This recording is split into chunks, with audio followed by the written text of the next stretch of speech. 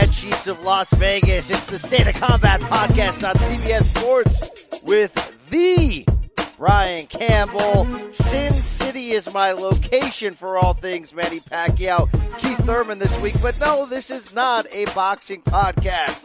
We are talking all things wrestling, entertainment, sports, whatever you want to talk about it. And what a damn friggin' busy time to be a pro wrestling fan.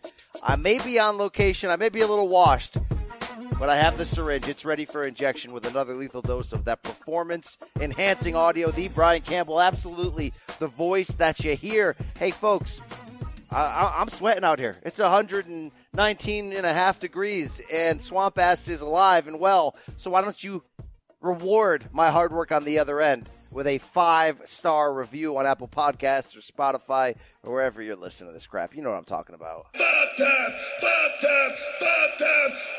All right, all that good stuff behind us. Man, do we have a loaded show for you today, folks. Talking about all things WWE, Extreme Rules, the ups and downs on Raw and SmackDown. And that's just the beginning when you consider the climate of pro wrestling at the moment. We are knee-deep into the beginning of the G1 Climax 29 tournament. We've got Fight for the Fallen from AEW. Man, we had a 205 Live main event you just don't want to miss. Is there any other organization sprouting up? I'm not really sure. I'm going to have to check. I'm going to have to keep up with you. But I'm fired up to have you with us again. Fired up also to cut you out a piece of that pie, right? Dean Ambrose looks like he wants a piece of this pie. Oh, don't we all, Renee? Mox is getting a piece of something over there in Japan. Oh, yeah, our own Nick Costos, our old friend. I don't know if you're following him on IG at the Costos. He's all over Japan right now with his lovely lady. Hands up, high five in that man's direction. All right, let me bring in the other man, fresh from Fort Lauderdale. He's a homeowner. It's time. Let's do it. Say hello to the bad guy. Oh, yeah. When he's not watching pro wrestling, you can find him spackling his new tub. He's the Silver King, Adam Silverstein. Hey, now. Close enough. Yesterday it was removing a humidistat, spackling the hole, installing a Nest thermostat. Wow. And, yeah, place is getting painted next 2 days. Homeowning kind of sucks. Like, you know, it's not great. Well, it's been 16 days. It's really shitty. Yeah, there's the initial buzz of, like, it's mine, and that's great. And look, I was a first-time homeowner just short of my 40th birthday. So, like, I had the years of the want. But you're right. Then that hits you of like, oh, crap, I have to fix this. Or, oh, crap, I have to find the money to get somebody to fix this. It's not just call the damn landlord. So yeah.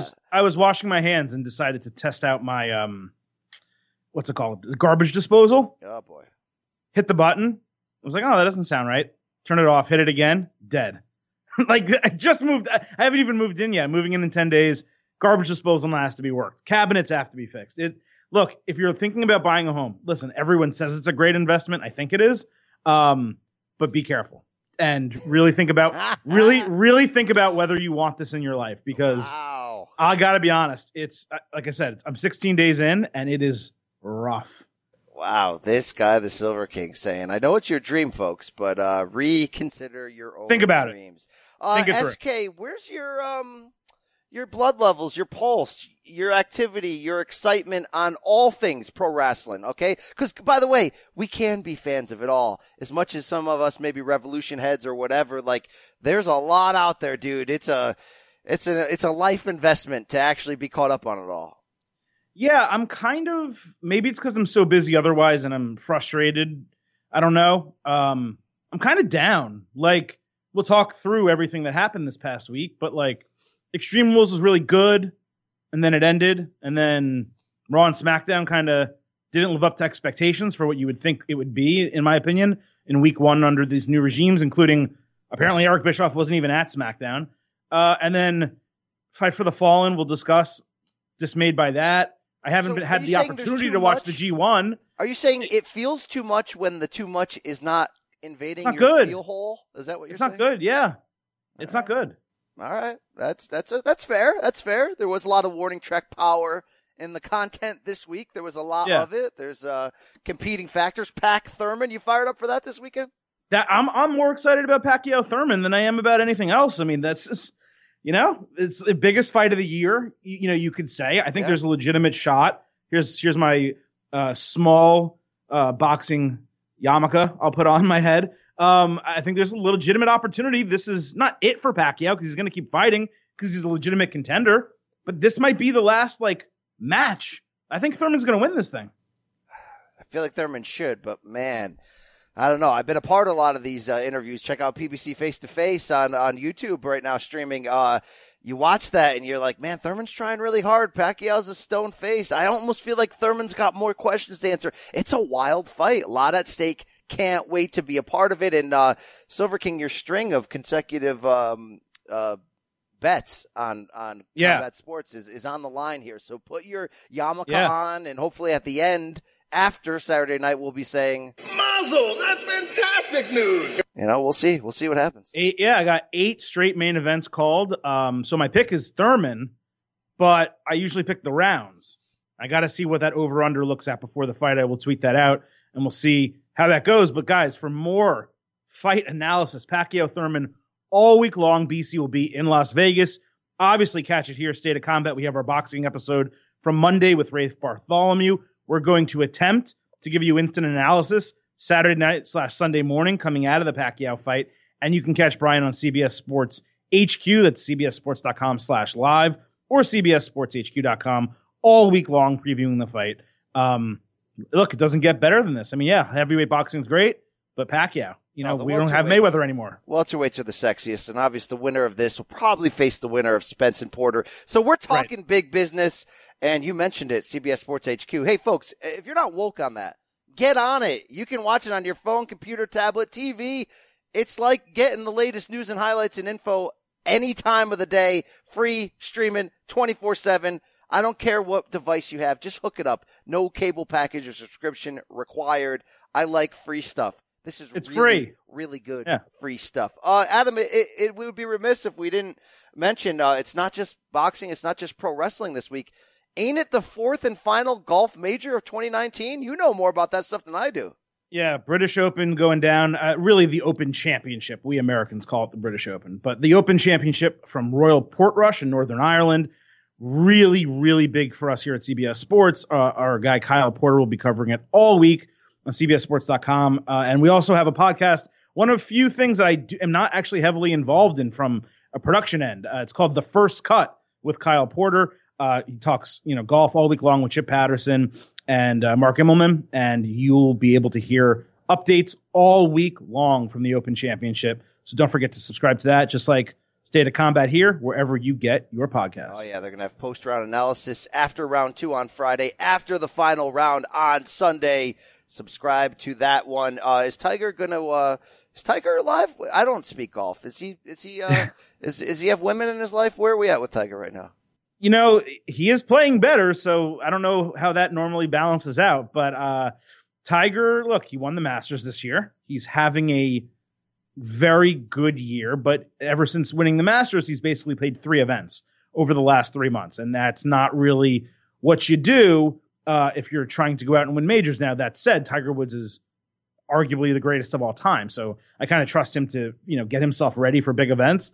The Opens, Open Championship type events, Links Golf, is an event he can win any year, probably for the next 5 or 6. So he is in contention. Rory McIlroy is playing in his home country this week. So it is an exciting time to be a golf fan and an exciting week to watch golf. Not a great week for the Silver King, though, who basically has to wake up at 2 a.m. every day because this thing's played in Northern Ireland, and I got to edit it here for CBS Sports. But at least I'll be able to get some G1 in at the same time. It's perfect timing on that. Man, Tiger's DMs must be sloppy. All right, Silver King, enough of the refreshments and the apps. Can we get to the meat here? Can we do that thing? Yeah, we like that meat here at State of Combat, and that meat is called the main event. This is the main event.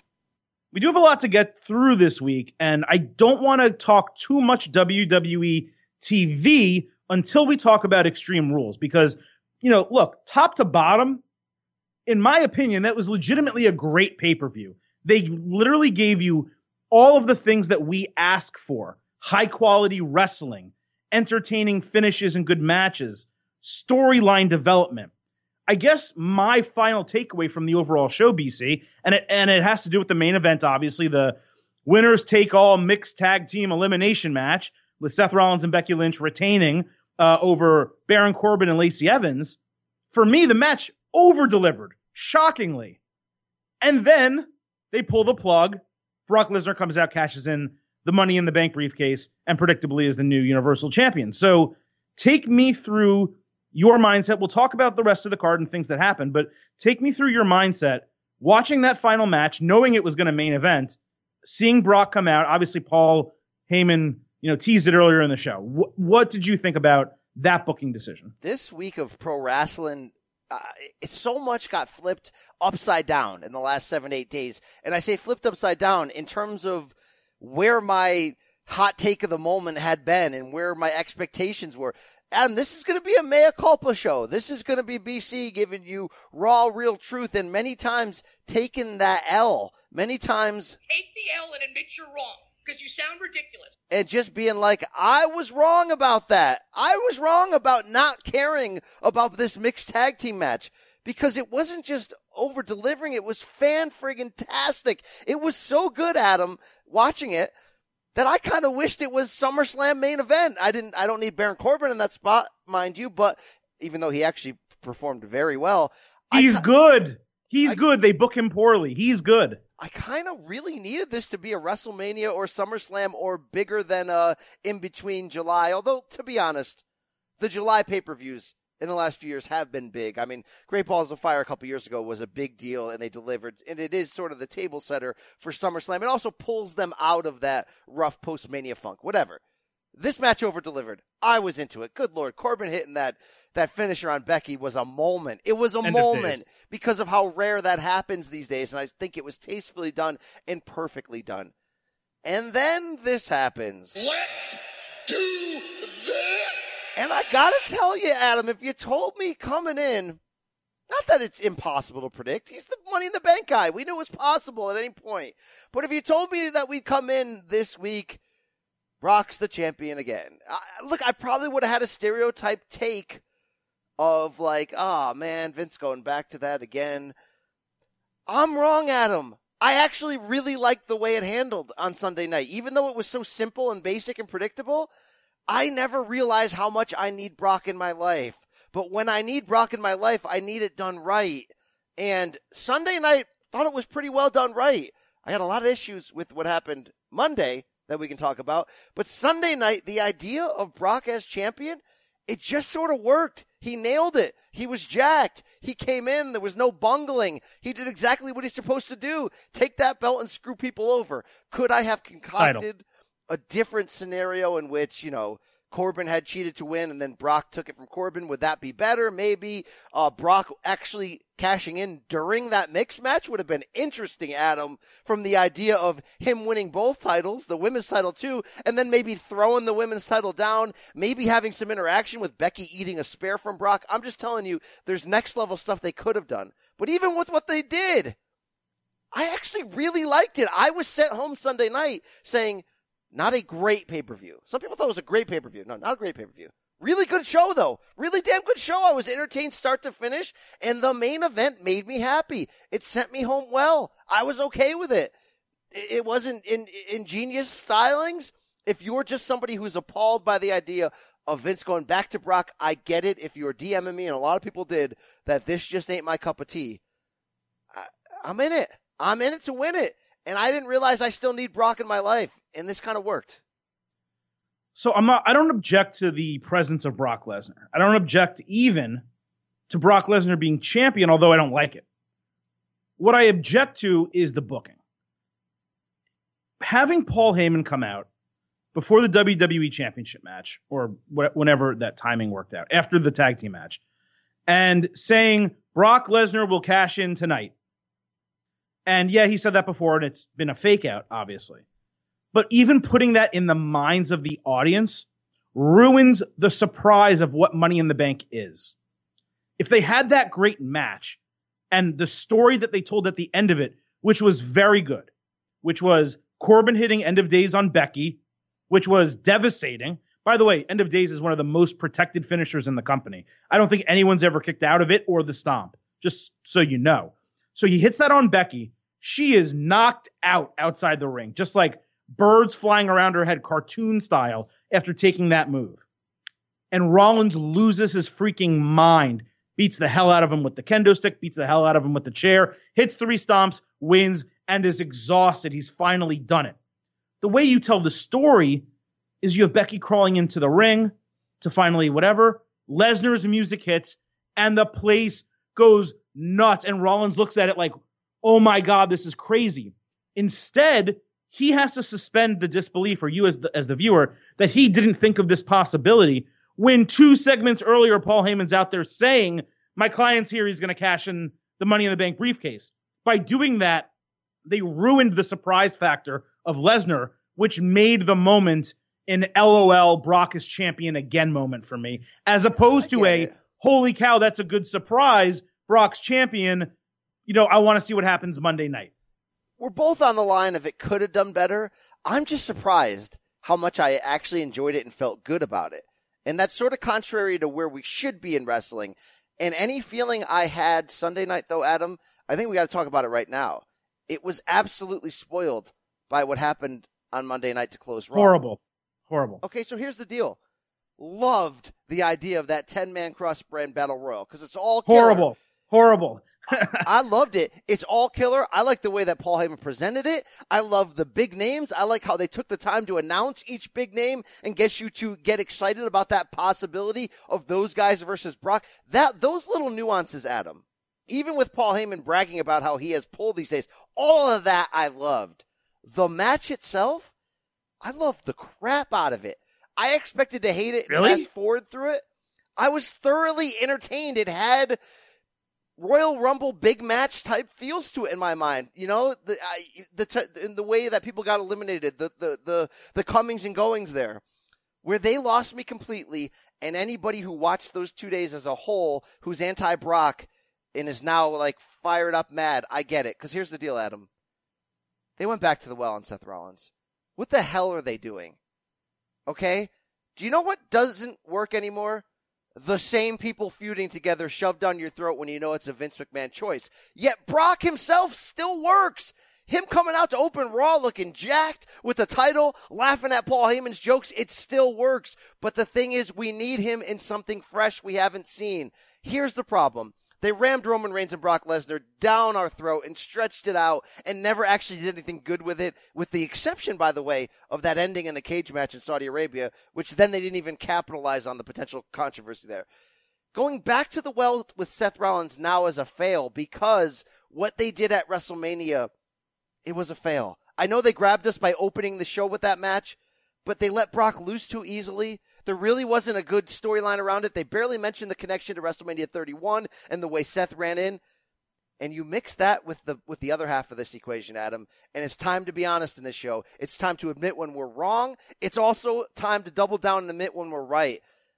Seth doesn't have it as a top-end babyface.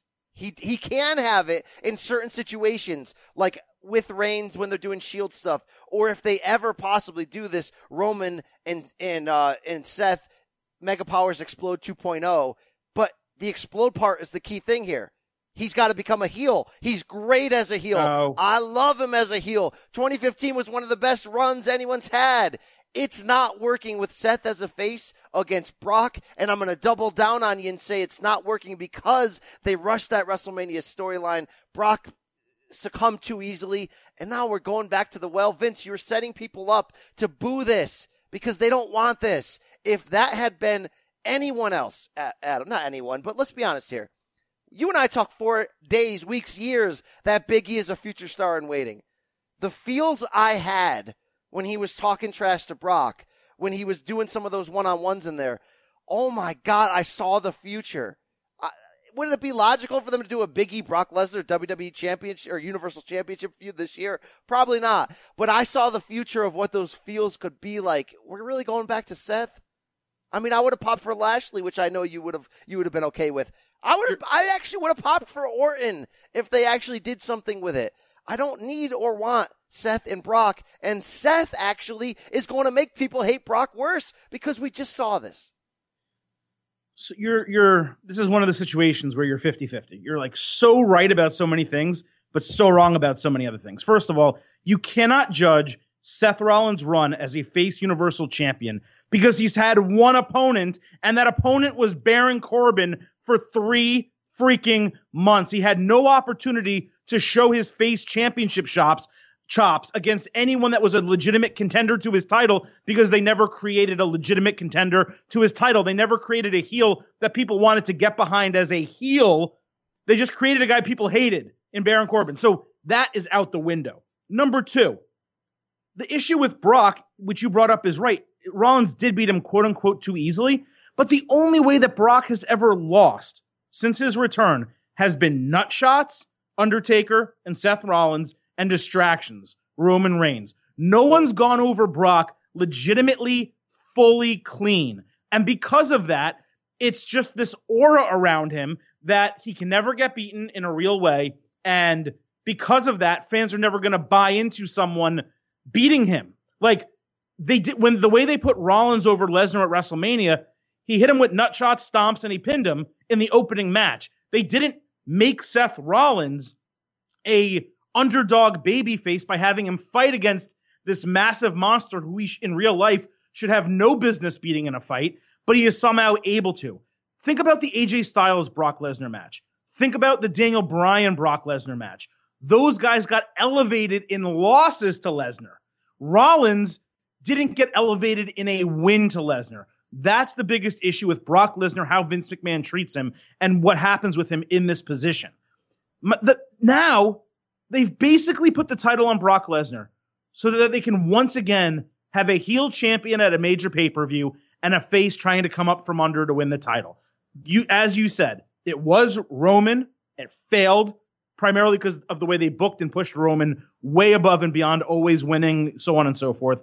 Now it's happening with Seth because they never gave him a chance to succeed as a face. I would have much rather had Lesnar cash in the title for a planned opportunity at SummerSlam and beaten Rollins at SummerSlam than have this reversal and another WrestleMania rematch at a major pay-per-view. On top of that, you love the Battle Royal. I hated the Battle Royal. It was fun. The people compete. They called it a top 10 all-star Battle Royal, whatever. Half the people in there had either lost on Sunday or the previous week on television. There's no reason that you're going to have Lashley and Strowman in there when Strowman just beat Lashley. There's no reason for Corbin to be getting another opportunity when Corbin just had an opportunity 3 in a row against Rollins and lost all of them. If they really wanted that to be a exciting match, then yeah, you have a Big E. You have Andrade. You have Roman and Seth and Randy. It was well booked, Adam. It was close to being good. And then, Brian, I'm going to disagree again. I thought the match itself sucked. The finish was okay. I don't get how you had Roman. That. It was well booked, man. It was not. You had Roman spearing Seth, and that was kind of cool. And Orton got his RKOs, and they made you think Orton might win. And then Seth won. And you saw the crowd. It was like, oh, we kind of were rooting for Orton. Like, the crowd wanted Randy Orton to win that match. There is the Royal Rumble every year, every January. That is the Royal Rumble that has a winner who becomes the number 1 contender for a title. No more. Stop with 10, 20-person battle royals determining number 1 contenders, particularly for a world title. If you want to do that for a mid-card, fine. Give me gauntlet matches, give me tournaments, give me little mini events during a show where it's, 2 triple threat matches and then the winner's facing the main event and that person's the number 1 contender. Don't give me a dumbass battle royal where just people get thrown out of rings, go on quick runs. Good, it was terrible, Brian. It was crap. All right. Now you're just let's break all the windows and glass. It was not terrible. The match was actually really good. The finish was bad because the finish was so predictable, Reigns, Cena, Super Cena level that now they're going to ruin babyface Rollins. Exactly. And you mix with what I said before there. I don't know. Some parts about it felt fresh. I think overall, though, Raw and SmackDown, we lost that freshness. I don't know who's really running the show. Right? The dirt sheets say Bischoff isn't there yet on Tuesdays. Heyman's got some control on Mondays, but we need to move forward. We need to be fresh. We need to feel fresh. Going back to Rollins and Lesnar, good Lord, it's anything but fresh. Come on, WWE. Like, if they had given you Randy Orton and Seth Rollins, would you have been happy? Because I would have been. Rollins retains. Rock doesn't cash in. Orton wins this battle royal on Monday. It's Randy Orton versus Seth Rollins. The crowd loves Randy Orton. And then you have Brock cash in at SummerSlam. Yes, I would have had to forget that their 2015 feud immediately after WrestleMania was not good. It was very much not good. But 3 years ago. But yeah, all right. I could have been down with that. Basically, it's just like we need something new. We also need something that's good. And I know we're probably going to crap on the women's feuds coming up entering SummerSlam, another area where it's just we'll get to that. Where are you going here? But closing thoughts on that main event match, though, on Extreme Rules. Lacey's great. Lacey is great. Not really good. How is that such an exaggeration, It's man. not an exaggeration. I mean, we always talk about her swagger and the way she carries her character. She upped the sexualness in this match. I don't know if it must have been a directive from Vince, but did you see her? She put her hands on her own ass like 3,000 times in this match and did certain bends. I'm just saying that her wrestling, maybe her and Becky in a superstar match didn't live up to the pay-per-view levels that we expected. But in this match, with the intensity that all four brought, and WWE does seem to do these mixed matches very well on the highest level, Lacey was a star in this match. Oh, she had her best match on the main roster. So that doesn't make her good. So I think they really dropped the ball by maybe not putting the belt on here in this spot. And the reason why I say that is what you and I did in the preview last week was I really thought they should have cashed in on the idea that we're pushing the Becky and Seth relationship so hard right now on the air. So hard. And Seth is almost sort of taking like a backseat at times. He's the man's man, and Becky's almost like the dominant alpha in the relationship. They should have had one cost the other the championship. They really should have, and had that dynamic play out. Brock could have still cashed in, like I said, against Baron, and now you have Lacey as heel champion. I really think that could have worked. Just my thoughts. First of all, you can't make Baron Corbin Universal Champion even for a minute. Even if it was 30 seconds and Lesnar was under the ring, you couldn't do that. Lacey is in no situation where she should be leading a women's division on either brand. You're right. She did have her best show, her best match since being on the main roster. The moonsault was great. Some of her moves were great. But you have to remember, it was so good because she didn't really have to wrestle as much. They were able to use weapons. She was able to use the kendo sticks and the chairs. That hides a lot of the issues, just like the next match that I'm going to talk to you about, the Reigns-Taker match against Shane McMahon and Drew McIntyre. I'm not transitioning. I'm just saying that's the next match I'm going to talk to you about. Well, but here's the deal, though. She has bigger star power, Adam, than any of the rest of them, with the exception of a Sasha, with the exception of sometimes Bliss, sometimes Charlotte. I mean, dude, her star power is through the roof. So why don't we transition and mention here, there's no reason to hide it, everybody saw it, the women's championship matches that they have now shown us they're probably going in that direction for SummerSlam. There's no reason not to jump into it now. Adam, they suck. They suck hard, okay? Becky Lynch is she going up against Ember, or is it the other way around? No, she's going up against Natalya. That's such a retread. It's such a, like, what the hell are we doing here? It's not a retread. It sucks. It just sucks. What's the attraction there? There's nothing. She's Canadian, and it's in Toronto. That's it. That's all they're doing. Look, this is not an in-between pay-per-view. This is SummerSlam. And the idea of doing Bayley and Ember Moon is a freaking joke. It's a joke. That is, unless you're putting it on the kickoff show to open it up, it's a joke. Wait, tell me why that's a joke. I'm curious. Ember Moon, number one, is not even remotely on that level yet. Not even remotely. Adam, we have found out since she's been called up that it's been a mistake. She elevated herself during that title feud opposite Asuka and NXT, took herself to a higher level. She was not ready for the main roster. She did okay in the beginning. She doesn't have it. She got hurt and never pushed. That's fine. She doesn't have it for the main roster. I'm talking about it. You know that thing I'm talking about, right? Brian, do I even know what I'm talking about? I know what I'm talking about now. Play it. Find it and play it. Yeah. You know what? Where's Christian? Christian, are you here? Are you even on this board anymore? You don't have it. Adam, she doesn't have main roster it. Brian, stop. None of these women have been given an opportunity. It's not you about haven't that, seen Adam. her. Okay. Brian, you haven't seen her to get her over. You haven't seen Mandy Rose in anything reasonably good except for that WrestleMania feud where she started looking decent. If these women aren't on television and not getting opportunities like this, then they can't get over. They can't prove Adam, that they're good. I respect your idea of defending Ember by saying, look, she hasn't had the right booking, which is the same defense you just did on Seth of his babyface run as champion and not the right booking. It's accurate. But here's the deal, though, Adam. That doesn't matter in the end. There's no asterisk next to it in the end. You can look at Ember Moon right now and know whether good booking or not, she would have it. She doesn't. But could it work opposite a dominant champion who's a star? Maybe. Bayley, no. People don't want her to be the champion now. And then you had that awkward exchange on Tuesday where it's like, hey, best friend, I'm going to give you a chance for no reason. So my overall point is this, Adam. You now have two forgettable matches on the women's championship level heading into SummerSlam that no one's going to be excited about. There's no Rousey to bring up business. There's no, on fire Becky at the moment. It's sort of, okay, it's Becky as champion and it's Natalya. So hopefully they got ideas for Sasha Banks coming back and all that stuff. But as things stand now, that's a fail. And yet you have this star in Lacey Evans who portrays nothing but full-on stardom at all times. Adam, she went from no experience to being a natural. She's more of a natural.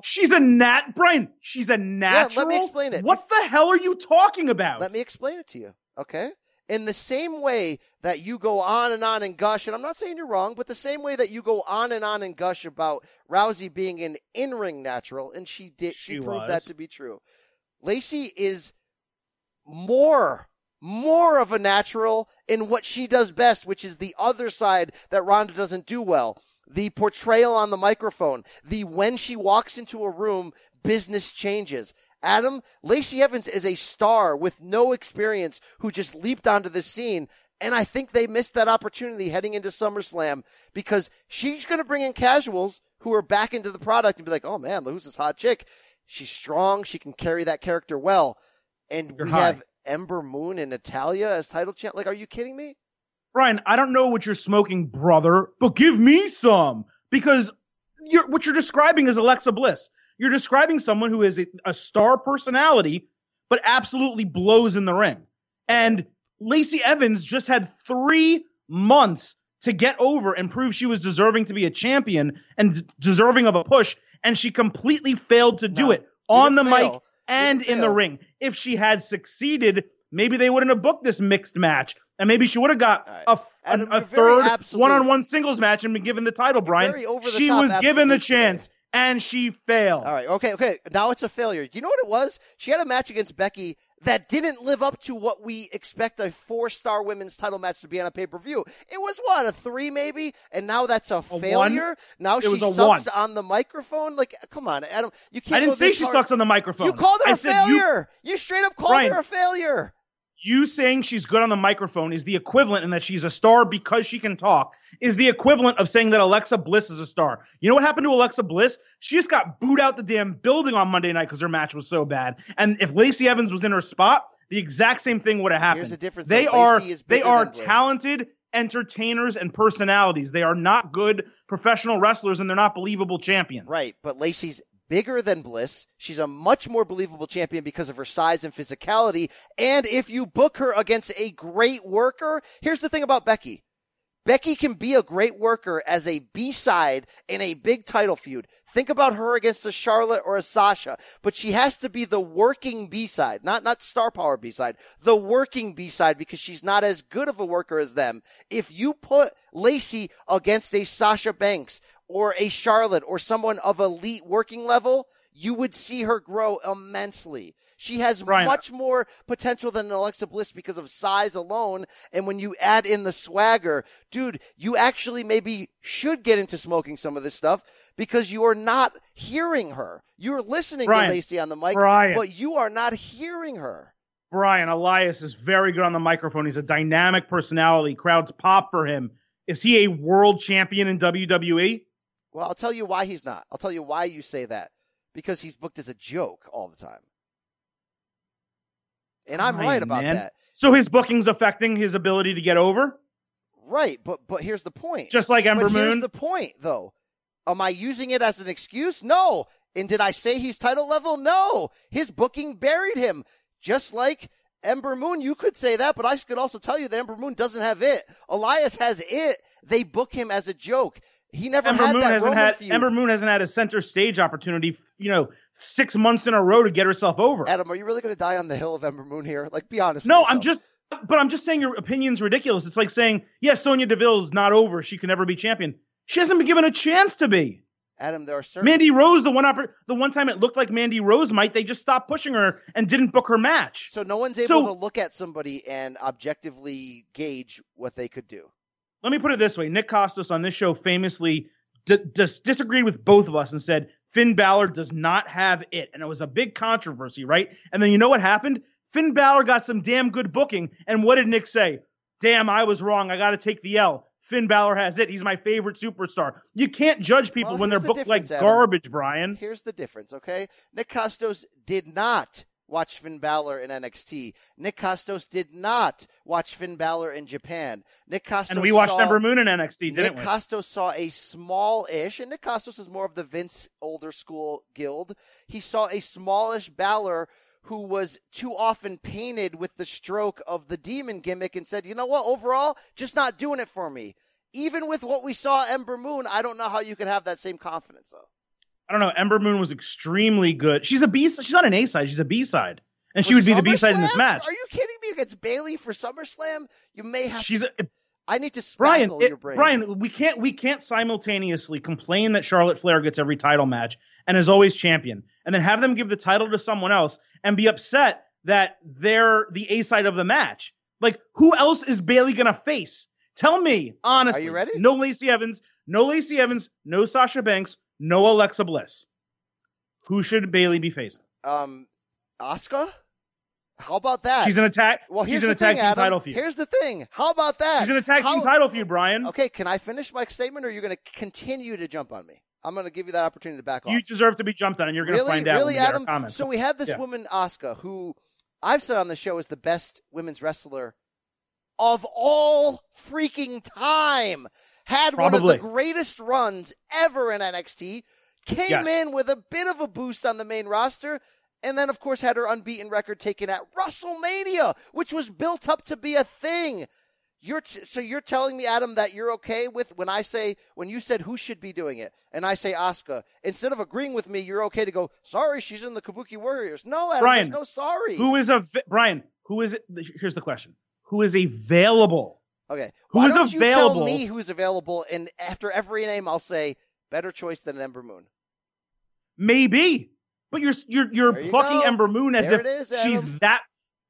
she's that much worse than Sonya Deville. Right. How about as if she's that much worse than Naomi. Sasha Banks. There's no one left. Sasha Banks. There's one. Number two.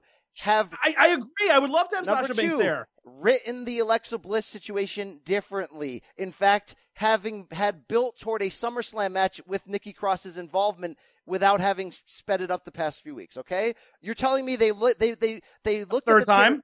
You're telling me they booked the territory 4 months ago, 6 months ago, whatever, and said, you know what? Let's do the Alexa Bliss feud now, and then we'll build toward Ember Moon at SummerSlam. You're telling me that, Adam? No, they didn't. And I agree. Listen, I agree that it's an underwhelming choice. I'm not in disagreement with you. Ember Moon and Natty as the challengers for the women's division, they're horrible. I'm not disagreeing with you. What I'm asking you is, who's better? Who out there that is not Charlotte, Alexa Bliss, because we're complaining that they're always in these matches. Sasha Banks is not there right now. And Asuka, listen, we know those are the best. We know that. I'm not complaining that they're always in the matches. Who the hell else are they going to pick? Right, they have done the issue, Brian. The issue, Brian, is not Ember Moon. The issue is not Natalya. The issue is that WWE, since Ronda Rousey has left, since WrestleMania, has given an F about the women's division. It's true. They have not cared. They've absolutely ruined all momentum they had. How about Mandy Rose? How about somebody you could push big? And you said we complain about the same people getting opportunities. I'm not complaining about it on the women's side. If this was Charlotte Flair in this spot, fans, am I going to be upset? No, it's SummerSlam. It's freaking SummerSlam. Fans complain. I'm talking about the fan sentiment, not us. Those same fans who would complain about Charlotte, are they going to love Bayley and Ember Moon to open the show at 5:30 p.m. before the fans get in there? It's a booking for smarks, and it's not good. I'm not in disagreement with you, but I'm not in disagreement with you about the booking. It's bad booking. I'm in disagreement with you that Ember, the only thing that we're disagreeing about is that Ember doesn't have it. She hasn't been given any opportunity to have it. She hasn't been given any opportunity to show character, to be a heel and a face, to have a storyline that matters on the main roster. She's been on the main roster for 2 years. Let's not say she hasn't had when she was on Raw working in and around with Nia Jax in that feud, she was getting massive cheers. She was completely over. She got hurt. Then Nia got hurt. She got moved to SmackDown. She hasn't done anything since the brand split. She got 2 months of smart NXT chairs who were happy that an NXT person got called up.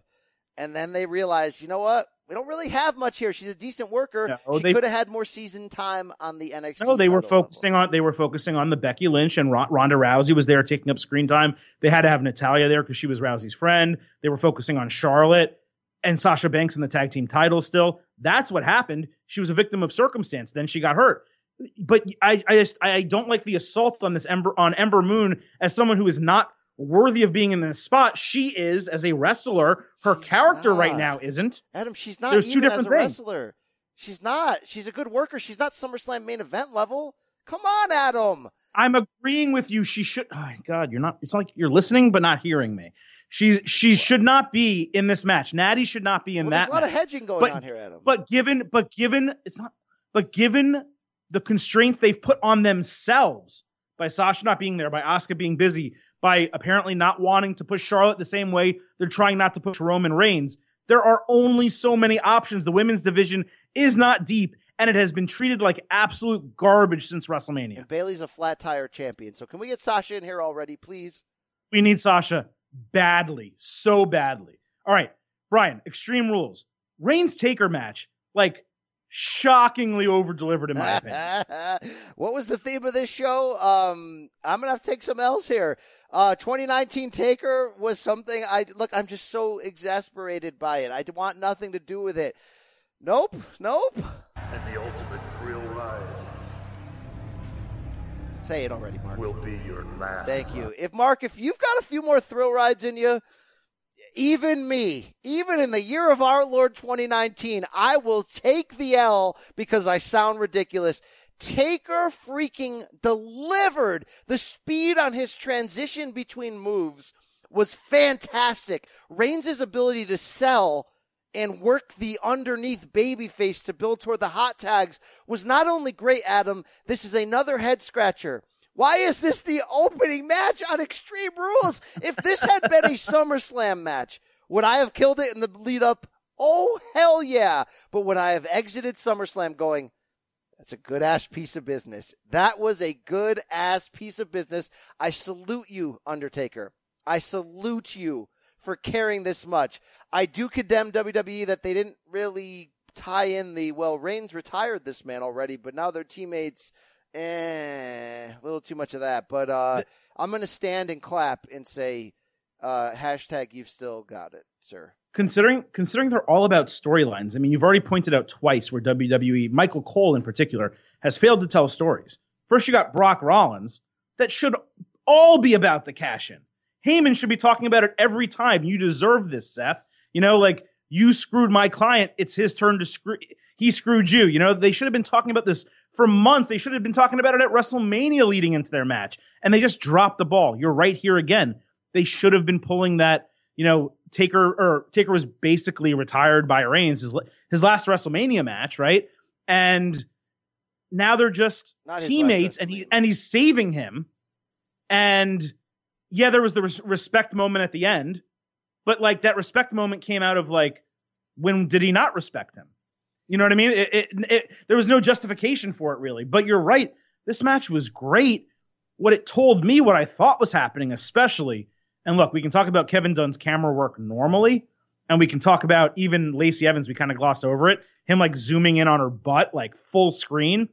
But that shot of the Undertaker, slashing his throat and Drew McIntyre rising up behind him, ready to give him the Claymore, that tells me SummerSlam match. And then we'll talk about it later, what happened with Drew on Raw. That told me no SummerSlam match. So I don't know what they're doing, but if they can follow this up, and Brian, I'm all about Drew getting wins. I wanted Drew to beat Roman Reigns at WrestleMania. I want Drew McIntyre to beat The Undertaker with a Claymore at SummerSlam. And if that's what they're doing, That is a home freaking run. That's not just a bad like call. this match was. Wow, I just got weird feelings I didn't think I'd get. Okay, maybe not hook the leg feelings, but you just pulled me into like excitement, and any form of that talk before Sunday night, I would have been like, take that headset off, take the L and retire, walk away for good.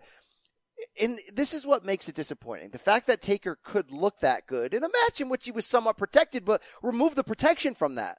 He was quick. He got up quick. He looked great. Now he's going with the shirt. He looked great. Or I guess he does wear the shirt a lot, but it looked great is my point.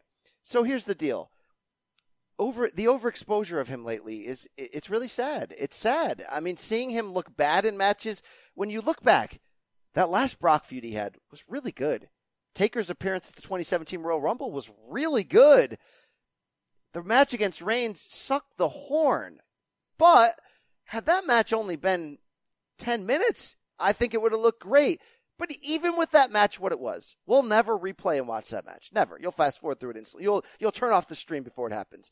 But even with that said, had that actually been his last match, it was a moment. They handled the ending of it right. It's just the watered down, let's have him come out and cut a promo for no reason. Let's have him do this or that. If they can go back to actually preserving The Undertaker, which is the thing that Vince has done so well for 30 freaking years, he knew early that Undertaker was not just a locker room legend, not just like a rock back there, but was arguably the greatest character ever created. No one has preserved The Undertaker more than Vince up until about 2017. He doesn't do shoot interviews except for that one in Canada or the weird one with his pastor recently. He doesn't do anything except for how you just straight up whored his ass out lately. Let's go back to this, Adam. I'm really okay with Taker wrestling twice a year. Let's do it, bro. If you're going to give me that type of stylings, if you're going to commit that much to not just the meat, but the bun and the cheese and those weird crispy onions, give me all of that, right? Give me the Thousand Island dressing on that. Dude, I'm all into blue cheeseburgers lately. They're just life-changing. Oh, blue cheese is disgusting. Oh, how freaking dare! Of course, it's mold. You're eating mold. You're eating mold. I know. And are you okay with that? Of course, you can't hear blue cheese. I mean, come on, Adam.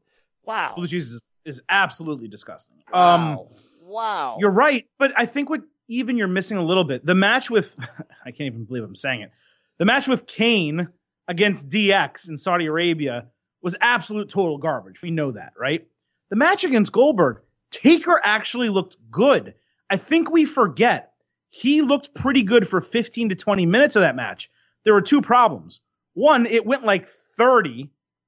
Two, the other guy was Goldberg. And not that Goldberg's not capable, because we saw what he did in his, little feud with Brock Lesnar for 7 minutes.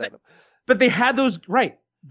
They had them go nearly a half hour, and they had them doing power moves at the end of the match with Goldberg concussed doing them at the same time. So had that been a 7-minute match, a 10-minute match, I think we would have walked out of Saudi Arabia, Blood Money in the Sand 3, saying, hey, that was pretty good. Taker still got it. Instead, we just were left with the worst possible taste in our mouth for both of those guys. Now, I know that Meltzer reported at some point that the Extreme Rules match with Taker was already agreed upon. It was not a reaction to ratings or anything like that. And I'm assuming if he's coming back for Extreme Rules, he's coming back for SummerSlam.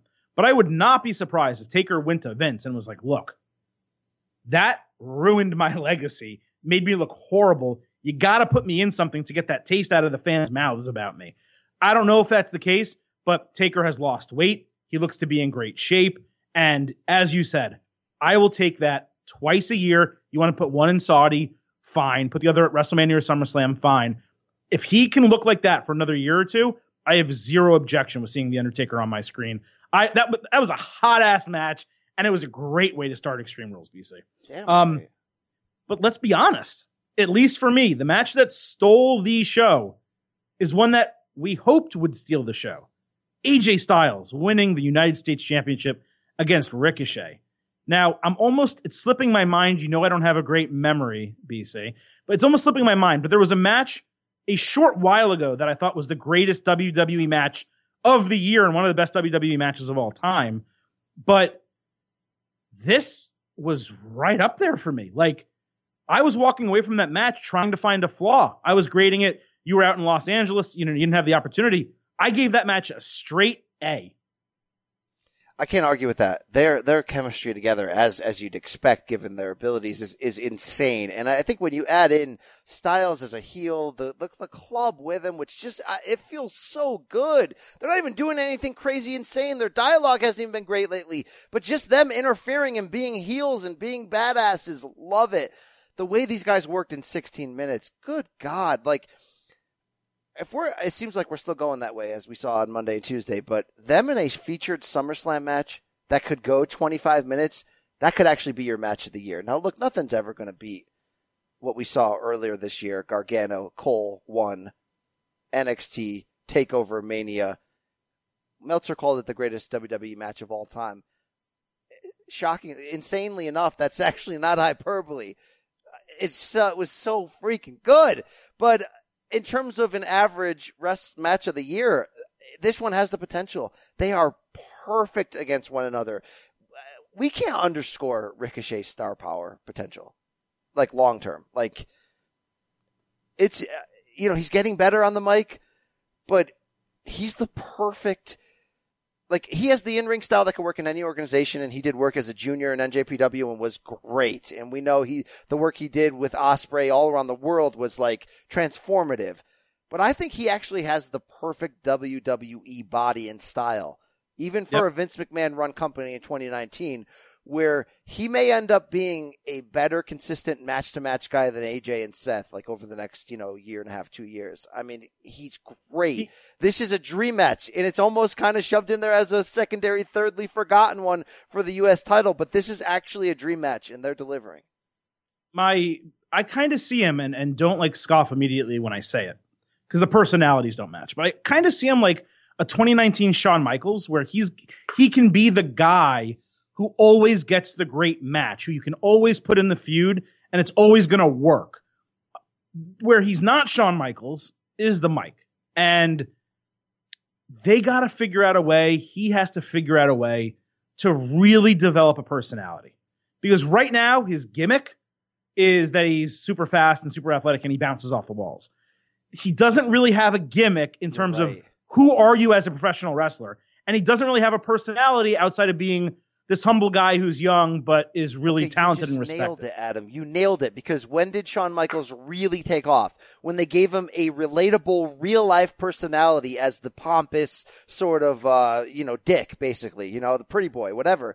The Heartbreak Kid. You're right. Yeah. Problem with Ricochet right now is he basically has Neville's original main roster gimmick of, here's the superhero. And like, hey, Vince, like, that sucks. Okay, dude, that may sell you a few t-shirts, but that sucks. You said they need to figure something out. How about you just let him be Trevor Mann? Because you remember when Triple H Levesque let him do that on NXT and in that feud with the Dream? And he kind of it created this hashtag urban speak that we've spoken on this show before. I don't think that was ever I don't believe that was ever a hashtag. So shout out to Urban Speak, by the way, because you know what? Trevor Mann was really good at basically being like, hey, Dream. Hey, mofo. Hey, mother effer. Hey, you bitch ass. Like just, okay, maybe it wasn't that, but it felt like that. All right. Hey, it was a little bit more edgy. How about you just do that? He doesn't have to be a superhero. I know he flips. He doesn't have to be a superhero. Do you know what he could be? An African-American male in 2019. Are you kidding me? Whoever his real personality is, let him be that. But jack it up to 12. Come on. But that's the thing. So the personality might maybe be there. But even in interviewing him, and I like him very much. He's always been great. He's given us plenty of time. I don't know that he can jack it up to 12. I don't know that he has that extra gear that a Dolph Ziggler, a Rock, The Miz, Shawn Michaels have. And that may be the only thing that holds him back, that maybe keeps him at a mid-card level in his career, because you have to have that extra gear of personality to be a world champion in WWE. Even Baron Corbin, as much as people don't like him, on the mic, he is capable of being a guy that can get his point across and tells you the type of character he is, and you can buy into him as a main eventer. AJ Styles, as a face, it's a little bit more difficult. As a heel, it's a no doubter that he's a main eventer. Samoa Joe, that extra personality. I don't know if Trevor Mann, as a performer, as a superstar, has that. The key will be developing it. There are plenty of people in that locker room, on screen and off screen, Matt Hardy as an example, Shane Helms, who can help him develop that type of character. He's still young. He's still new in WWE. But until he develops that, I don't know how far he can go. Just be yourself. By the way, speaking about him, Trevor Mann, being himself, Adam, your thoughts on his ability to pull in attractive female wrestlers into his manhood? Wrestlers? He's on a good run from Tessa Blanchard to Casey Catanzaro. Do you applaud that? Oh, listen, full respect. No question about it. Big Casey fan, by the way. She hasn't really been on NXT much recently. I think it's one of those situations where they like show someone that they exist and then they fine tune them before they re-debut them. But you want to talk about being a natural? I mean, obviously with her, it's more gymnastics and acrobatics from American Ninja Warrior. She is insanely impressive. And if she can get it together, she could be something special too. Before we finish with Extreme Rules, those 2 tag team title matches, I got to be honest. I flipped. I think I gave one of them a B+, one of them an A-. I don't remember which. I think the Usos and Revival I gave a B+. That was a classic WWE tag team rules match where the heels won just like they would have back in the day. I freaking loved it. And then you had the SmackDown match that, again, showcased Heavy Machinery far better than I would have ever expected them to look. Daniel Bryan was fantastic. Big E and Xavier Woods, first time they've ever actually won the titles as a team. Kofi's always been involved in the other 5 title reigns of New Day. I thought those 2 tag team matches, when you have AEW over here saying, we're going to do tag team wrestling right, I think WWE just followed up and said, you know what? So can we.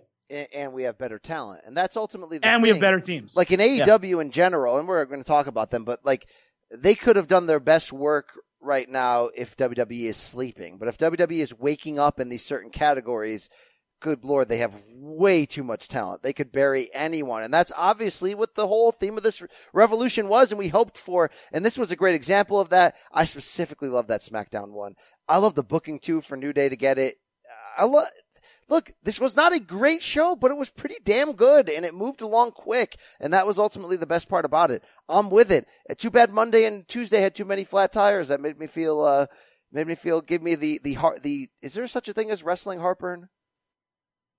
Yeah, sure. We can start that up. I got the odds. They gave me the odds. What did you think about the Braun Strowman, Bobby Lashley Last Man Standing? Because I was all about the angle.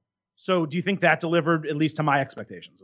I didn't love it. A lot of people loved it. I had one of my best friends in the world, Josh, a big listener of this show, big time listener of the show. Good God, this guy loves this show. Was all over me about how that was great business. Yeah, it's all right. I mean, we kind of nailed it. They should have saved that explosion spot on night 1 of Heyman for this pay-per-view. Yeah, I thought it would have been better if Lashley had won. And then that led him into a win in that battle royal to cash in that MMA fighter versus MMA fighter thing at SummerSlam. That would have been more than fine with that.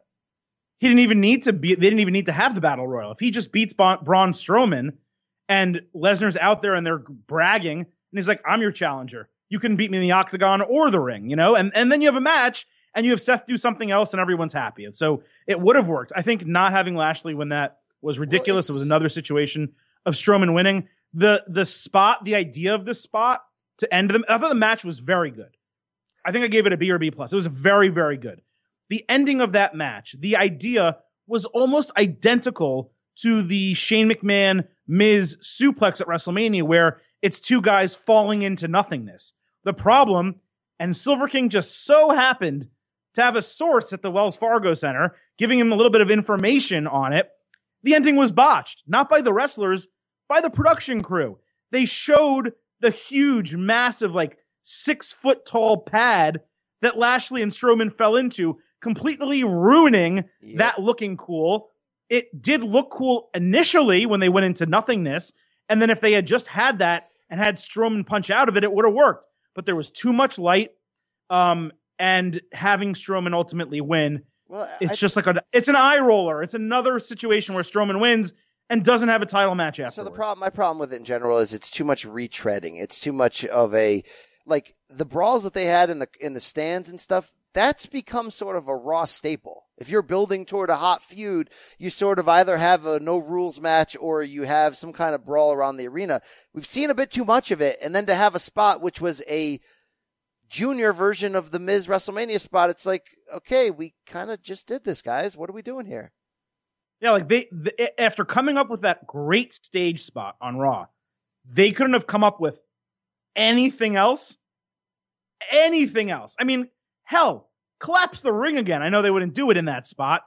Break off a piece of the barricade spot was actually really cool, going the opposite way when he like speared him through the barricade the wrong way. Do something with the announce tables. Do something with the stage. Let him lift up a piece of the stage and bury him underneath it. You got to be more creative than just a huge, thick foam black rubber pad and, a spear into it. You got to do better than that. BC, there's a lot of show left. We're still going to talk a lot of stuff that happened on Raw and SmackDown. But before we do, we got to hear a quick word from our friends and sponsors. Hey, it's Kaylee Cuoco for Priceline. Ready to go to your happy place for a happy price? Well, why didn't you say so? Just download the Priceline app right now and save up to 60% on hotels. So whether it's Cousin Kevin's Kazoo Concert in Kansas City, go Kevin, or Becky's Bachelorette Bash in Bermuda, you never have to miss a trip ever again. So download the Priceline app today. Your savings are waiting. Go to your happy place for a happy price. Go to your happy price, Priceline. This episode is brought to you by Shopify. Whether you're selling a little or a lot, Shopify helps you do your thing, however you cha-ching. From the launch your online shop stage, all the way to the we just hit 1 million orders stage. No matter what stage you're in, Shopify's there to help you grow. Sign up for a $1 per month trial period at shopify.com/special offer, all lowercase. That's shopify.com/special offer. All right, BC, we're back. The other big event, and there were a couple that happened this week, but the other big one that I know you want to talk about is AEW Fight for the Fallen. And we gave it, I think, a fair assessment in our preview leading up to it. But, you want to talk about taking the L's and admitting you're wrong?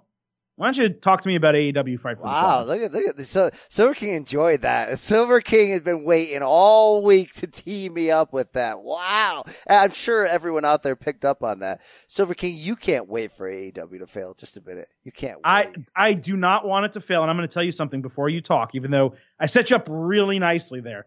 I'm going to tell you something. So I have graded on our website, cbssports.com, both of the last two AEW events, the Fyre Fest and Fight for the Fallen.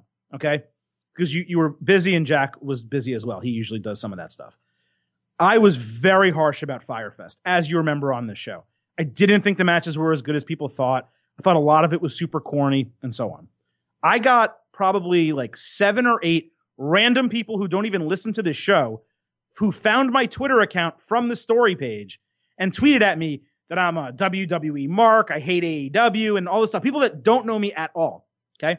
Did you block them? Did you find their Twitter account? No, because they were nobodies. No. For Fight for the Fallen, I actually graded some of the matches pretty high. I was entertained by the in-ring action, despite not loving the show. And I got like 5 or 6 messages on Twitter, same people, not listeners to the show, just people who randomly found me saying, "Oh, you're just an AEW mark and fanboy. You love everything they do." I'm like, guys, like you definitely don't know me if that's the case. So I just thought it was really funny how I tried to give them a little bit more credit this week than I did at Fyre Fest. And man, they did not deserve it. Wow. Yeah, I got some things to say here. Are you guys ready for a revolution? That wasn't a revolution. And so look, let's set the tone. What I said last week. I said I don't have low expectations. I have none. Because this was a weird in-between Fight for the Fallen. Same thing as Fight Fest. It was just sort of a, let's keep ourselves in the headlines. We'll give it to you for free. But what I've said does ring true. So I'm going to preface it by saying, until they have a weekly show on TNT, we cannot really judge them. They know how to sell out cards in big wrestling cities really fast. And they've proven twice if you count All In as also an AEW production, which it wasn't, but you get the point. They've proven twice that they can deliver with a big pay-per-view, okay? This was a massive step back to the momentum of what they have been doing. Fight Fest was not perfect, but there were enough feels and elements toward what we expect the AEW product to be that there were things to be like, man, I need that weekly show now. I think this card, almost top to bottom, was a warning track power, watered down step back. Now, I got to stand by my own words and not judge it super harshly because it's not a massive show. It was in some tiny music theater. It wasn't a giant ordeal. But even for what it was, it did not represent their potential well at all. And it gave you the kind of fears. Just as Double or Nothing, Adam, gave you the kind of excitement that this could actually be a WWE competitor. Like they actually creatively have the horses and the know-how to possibly compete. This was the exact opposite. This gave you that, oh my God, am I putting too much stock in them? Is this really an indie t-shirt company? Are these wrestlers really ready for prime time?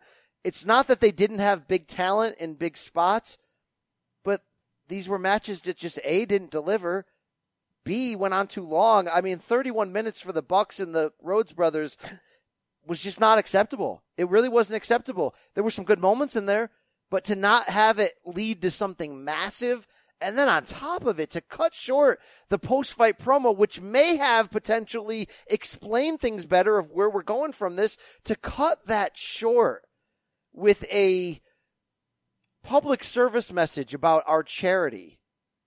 Which, guys, okay, it's noble, it's cool, but the same thing that we ripped WWE for being so over the top with breast cancer segments that don't belong on Raw. You want to have it in a 30-second vignette when you're heading to commercial about, hey, this past weekend we raised this for the, that's fine, whatever. Cannot be a segment on Raw. You know what I'm saying? This was different, but the same. This was cringe. I have nothing against raising money for gun victims. I have nothing against bringing out Shad Khan afterwards with a check. This went on too long. It was awkward. It was a lot of, hey, look at us. WWE's fake, but we're for real. Here's the thing, Cody. I don't care about that. I don't care about that at all. I care about your wrestling product looking more real than WWE does in fake scenarios. I don't really care where the money goes. I don't give a damn where the money goes. So you cut off what was the reason why we watched the show, the Bucks and the Rhodeses, in a match that went on way too long, and you cut off a potential, hey, let's see where we're going next, to brag. And it's not that I did not love the spirit of Cody's promo afterwards. It was almost like ECW Heyman. It got no, from this standpoint. From the standpoint of getting the fans to buy in, just like Paul Heyman would get the wrestlers to buy in ECW, that they are a part of a revolution. They are a part of something that's taking over. They're the David against the Goliath. That's their success. I've said it here a million times. From that point, Cody nailed that. But even Kenny going on to that long, extended, I don't think I should do the Good Night Bang, which, by the way, you should not do the Good Night Bang when you're raising money for gun victims. No. But then to do it, but not do it, but kind of do it, and to say the word adieu about 37 times, cringe to the nines, brother, all right? So you, Adam Silver King, and anyone that is somehow not Team BC says, well, he doesn't say anything negative about the Revolution. You know why I am a Revolution guy? Because WWE over the past year has sucked, and they don't get it, and they don't realize how good NXT is, and they don't realize that they're wasting my time. So yes, I am ready to cling on to anyone else who is not wasting my time, who can push this genre forward. AEW, when they get their weekly TV show, may be that. Or maybe, Adam, they may just be something else that we watch. Either way, I'm with them. I'm for them. This was a massive L. Massive. It set back the spirit of what they're doing. It made them look small. I am not for what happened in Jacksonville outside of raising money for victims. That's great. It's noble. But this is an entertainment company. Entertain me, brother. Because, Adam, do you know what? This further nailed my biggest fear. that the Revolution will be televised. Yeah, that's great. But the Revolution is splintered because the meat of the Revolution is still in Japan. It really is, Adam. Yep. It was the Bucks, and it was Kenny, and it was Cody who could do the sauce on the steak better than anybody. They could do BTE to get you excited about Japan more than anybody. They could sell t-shirts and Hot Topic. They could create a culture of cool, which they do great, right? But the comedy's getting a little too cringe lately, and the meat of the Revolution is still in Japan. And that's the bottom line. So if I'm AEW and I'm a really smart guy like Tony Khan, we say to ourselves, we don't have the horses of the Okadas and all them, but we got Kenny Omega. We got Jon Moxley. We can give a hybrid product of what people love about WWE and NXT and what they love about the Indies and mix it together. But it's got to be different than WWE, because if it's poor man's WWE, it ain't going to work. It's not even poor man's WWE. I mean, it was pandering garbage. And you absolutely nailed it at the end of that. A little bit of a rant that you had right there, which is saying the steak is in Japan. They were always the sauce. They're the sizzle. And they always have been. And we knew that when we said, hey, Brian, the G1 is coming up. Wrestle Kingdom's coming up. Why aren't we so excited for it as we have been in the past? And the reason is because we were watching Being the Elite, and it was playing to an American audience. It was the integration of the sizzle that these guys have with the steak that NJPW provides with all of its professional wrestling that really melded together and made that home run. But what I saw on Saturday, it was a look at us. We're cool. We're trying to be different, but we're actually, honestly, we're not all that good. Because when Hangman Page is the guy you're trying to push forward, and God forbid if they put the title on him instead of Chris Jericho at All Out, that would be a massive mistake. But if Hangman Page is your it would be. If he's your shining young star and it's not Kenny Omega, you're already starting off on the wrong foot. As far as Omega's concerned, that Shima match was great. I honestly thought it was great. I was completely entertained by it. It was the Kenny Omega that we simply have not seen since Japan. And yes, I understand he's a Japanese man, Shima, who wrestles in China. I get it, but that's not the comparison I'm making. But it's the match quality, the match style that we want from Kenny Omega. I have no doubt he's going to wrestle Jon Moxley very well. I have no doubt future matches against Page and against Penta. Penta is stuck in this tag team division. Phoenix is stuck in this tag team division right now. I have no doubt that I will be entertained by professional wrestling matches that AEW puts on. But here's the truth. Not every show is Double or Nothing. Not every show is All Out or All In. You need to be able to put on compelling weekly products. And Firefest and Fight for the Fallen are the closest that of the events that we've seen, which we don't really have them, obviously. It's the closest we're getting to a non-big show product. Fight for the Fallen to me was just like the first 2/3 of Double or Nothing. It was a little bit worse. Double or Nothing was a little bit better. The first 2/3, not the final 3 matches. I'm staying by my opinion. The first 2/3 of that show, it was just this is wrestling. Energy, Adam. There's different energy. Some of it's good. There was a different energy. You're right. Double or Nothing had a much better energy. Some of it's good. Most of it's meh. The women's division does not compare at all to WWE, despite us just recently crapping on it. It doesn't even hold a candle to it. The tag team division has the Lucha Bros. It has the Young Bucks. The Young Bucks have never been my cup of tea. But Brian, as I said, it felt to me like it was pandering. The promo that the Young Bucks cut after that way too long, as you said, match against the Rhodes, saying, I don't know, and they didn't say WWE specifically, I don't know what you guys were doing over there, but to me, you're one of the best tag teams in the world. No, look, they're not. They're not a top 20 tag team. You're in the using world. this standpoint to try to extra bury them, and that's fine. And look, I'm saying exactly Cody's what actually you did, man. giving you I'm not a saying chance anything here, different. because Cody kind of pandered to himself by putting himself in the main event here with Dustin, and then going 31 minutes, and then setting up what you just said, which is like let's brag about ourselves, being amazing. That's a little bit too far. I think you're still wrong on Double or Nothing. Another different argument. That's fine. For a different day. Yeah. But I didn't think they used the talent that they had well. That's really my problem. No, their women's division is not as deep as WWE, but I think they showed at Double or Nothing that at the very top, they got a couple that can really work and have potential to give you good stuff. The problem is, you know what I don't need? I don't need Awesome Kong and Asia Kong or whatever staring each other down, and that's a big moment. No, I don't need Joshi six women tag team matches. I don't need a lot of this stuff. I think some of their best talent was buried on this card in 6-man tags. Darby Allin showed me against Cody at Fight Fest that there's a lot there. Yeah, we'd seen him on the indies, but he went up to a higher level against Cody. You can really do things with him. Let's do things with him. You know what I'm saying? So I just felt like it was a little bit.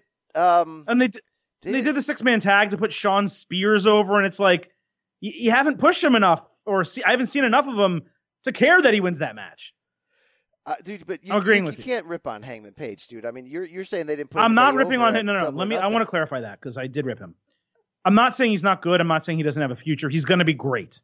Okay, but it seems like they're putting all of the eggs in his basket without giving him the platform to succeed. Like they're putting him in a match with Jericho, and the matches leading up to it for him, like Kip Sabian match. Yeah, I mean, I don't need a Kip Sabian match. You know what I also don't need? Put him against someone good, let him win, show me that he's going to really be deserving to fight legitimately one of the best wrestlers of all time in Chris Jericho. I also kind of didn't need a WWE style Jericho run-in again. Do you know what I'm saying? And it's like, look, I want AEW to be different. And again, there's only so many ways you can be different, right? So I'm not expecting something so like Lucha Underground that we've never seen before, a new way of shooting it, a new way of it. No, like NXT's proven that really good simplistic stuff is brilliance. But this show actually almost felt a little bit too WWE at times. And even though I'm happy that you loved Omega and Shima, I actually watched most of that match. There were certain people that were texting me going, hey, I've never seen a Kenny Omega match before. This is my first one. There were moments where I'm like, well, don't judge it by this. This is not my favorite Kenny Omega match by any means. Oh, no. When I saw the highlight package at the end, I started, okay, maybe I'm being a little too harsh. It was better.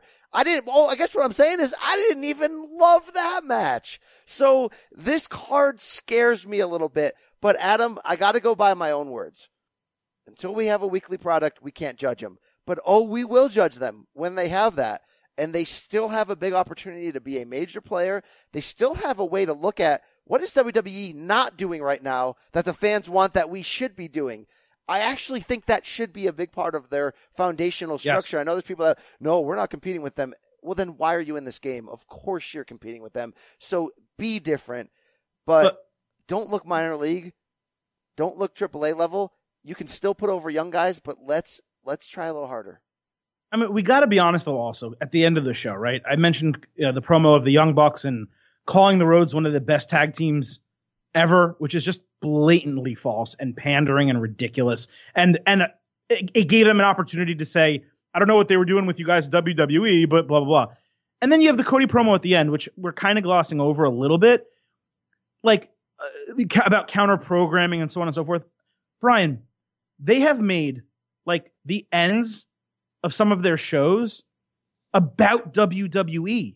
I should not be thinking about WWE at the end of Fight for the Fallen, whether I liked it or whether I don't. They're basically making 2 WWE references in the final 5 minutes of airtime. Guys, we want you to succeed because we want you to succeed. We don't care about WWE failing. Let's not forget Cody and the Throne Breaker stuff. So this is now twice that Cody has had big moments, 2 moments on 3 shows where what people are talking about is WWE. And I know you may not like the phrase, Triple H and WWE are living rent-free in his head. Fine. But they're in his head somehow. He can't stop himself. Well, look, that take, I see it a lot in our DMs. It hurts. It's hurting him. It's hurting their from product. The standpoint that if you're going to say from a company decision, We want to be different from WWE, so let's not mention WWE. Let's be so different and unique that people are talking about us. There's two ways to do it, Adam. You either do that, and you have to be all in on that, but I also think if you want to do the opposite and make it a war, I'm entertained by wars. I'm entertained by Eric Bischoff doing sneaky things in the 90s to make it a war. So I almost, though, say be one or the other.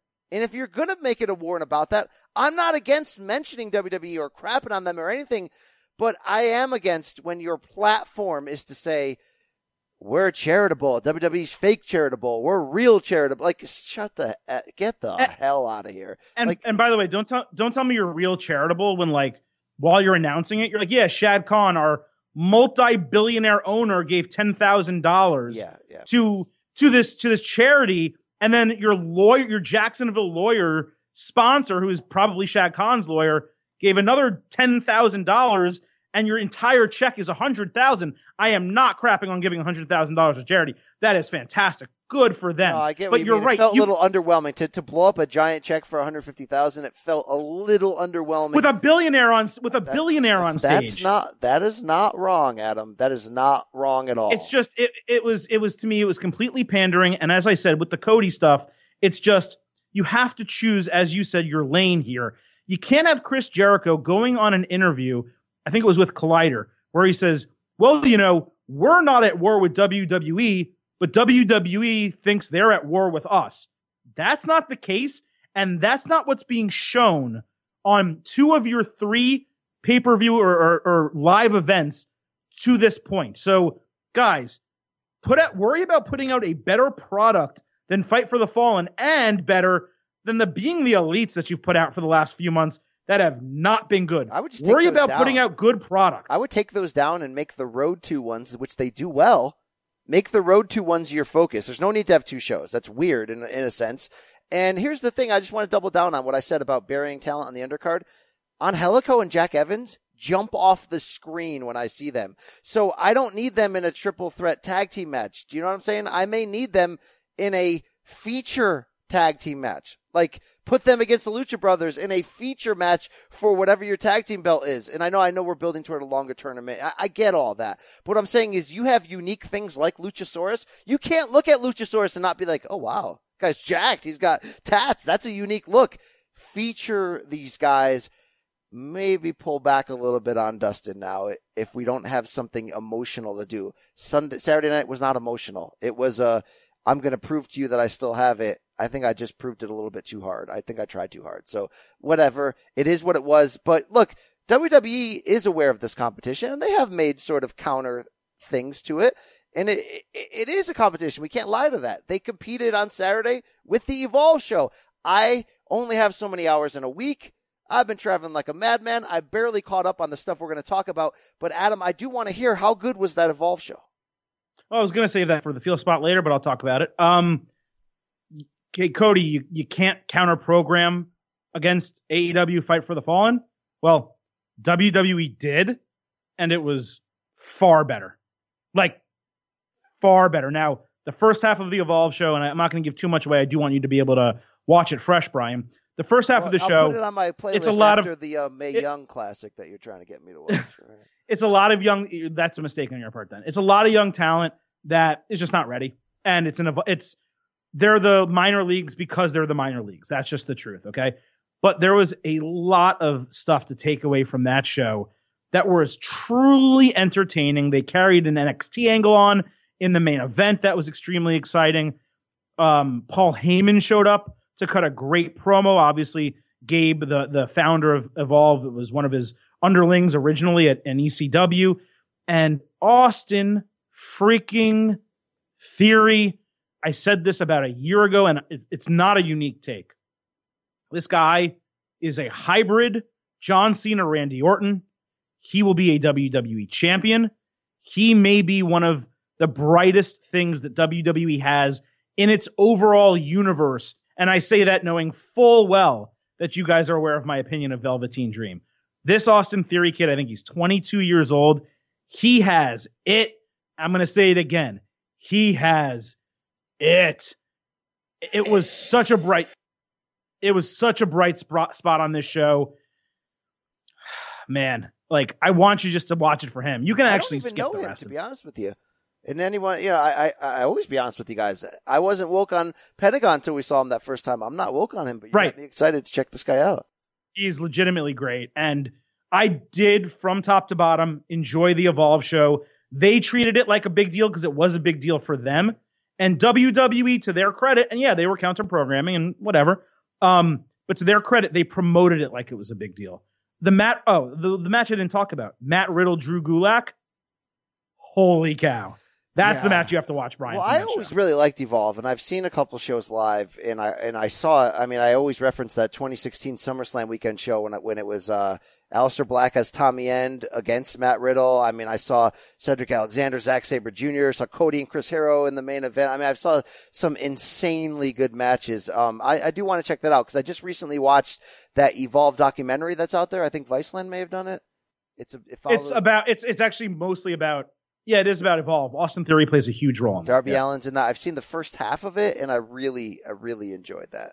So, yeah, I will check that out, Adam. Definitely love it. Well, you got a chance to check out that I have not. NJPW G1 Climax 29. The last, I guess, 3 shows of it. I have not had a chance to see them. I did watch the first one, obviously, in Dallas. I don't think you've watched everything yet, but BC, what takeaways do you have from what you've seen that we need to discuss? Yeah, we talked about their day one in Dallas from last week. There's been 3 shows up to this point as we record this. I did get a chance to watch both of the Dean Ambrose, Jon Moxley matches in which he's 2-0 here. He looks great. Good Lord, Tai Chi's a weirdo. And I know he's doing it on purpose, but this gimmick is kind of working, Adam. Tai Chi's kind of getting over to me. He's so freaking weird. It's ridiculous. But look, the Moxley Jeff Cobb match didn't reach my expectations of what I thought it could be, but I'm happy with the way they're presenting Mox up to this point. I pop for Toriano. Adam, please, after this, it's short as all Toriano matches are. Go watch Toriano and Naito from day one of their first match there in the B block on July 13th. It's just the highest of high comedies. It's some of the best Toriano gimmicks that we've seen in order to pull off an upset victory in which he's just known for. Guys like him are such staples in this tournament to offset the high volume that we see inside the ring. I'm really excited to get it to really sink my teeth in here. The matchups are going to be fantastic. I'm very, very, very just getting a taste on it, skipping around. I know people probably expect more. I know a lot of our listeners are popping, and they're watching each and every morning. Next week, we will be more up to speed. But how things are looking right now in the standings, not necessarily surprised.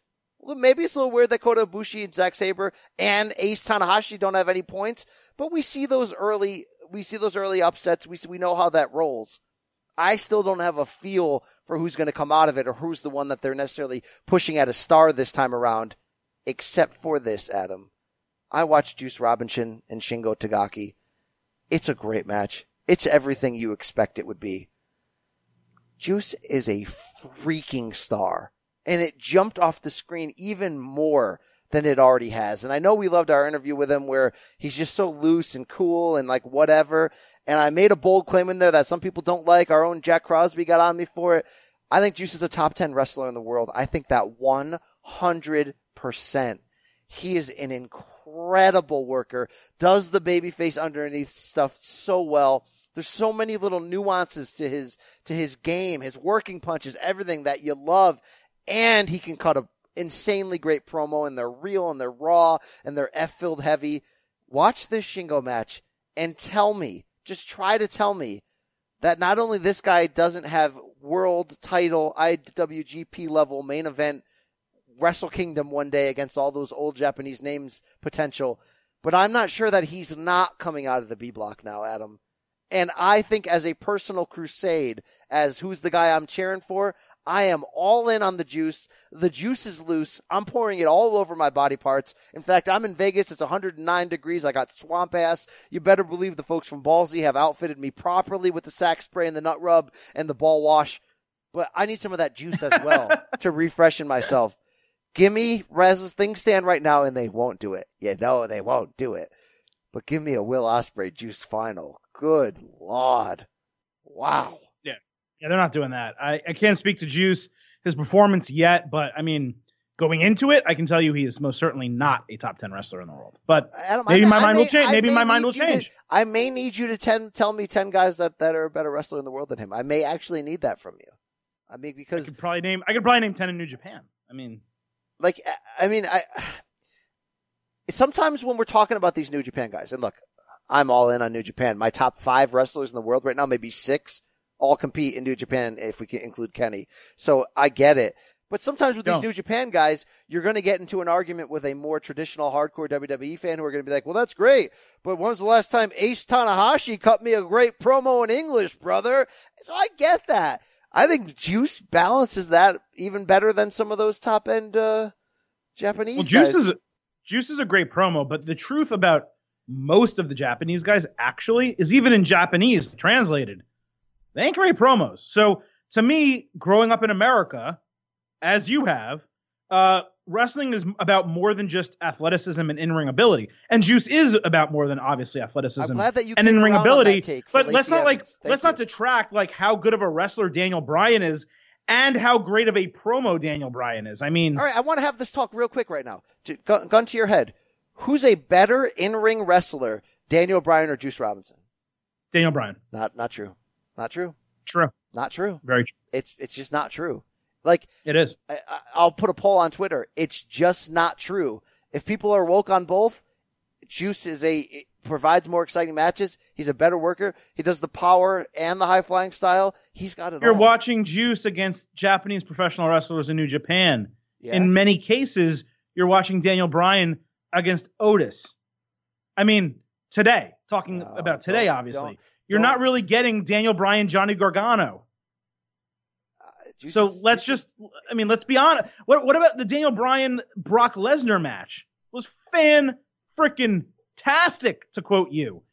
I mean, you're not seeing Daniel Bryan match by match right now against opponents that Juice Robinson is facing. And if you did, you wouldn't even ask that question. I think he's a better worker, man. I think he's legitimately top 10. I mean, he's not better than a Gargano and some of the very best in NXT. Not better than a Styles.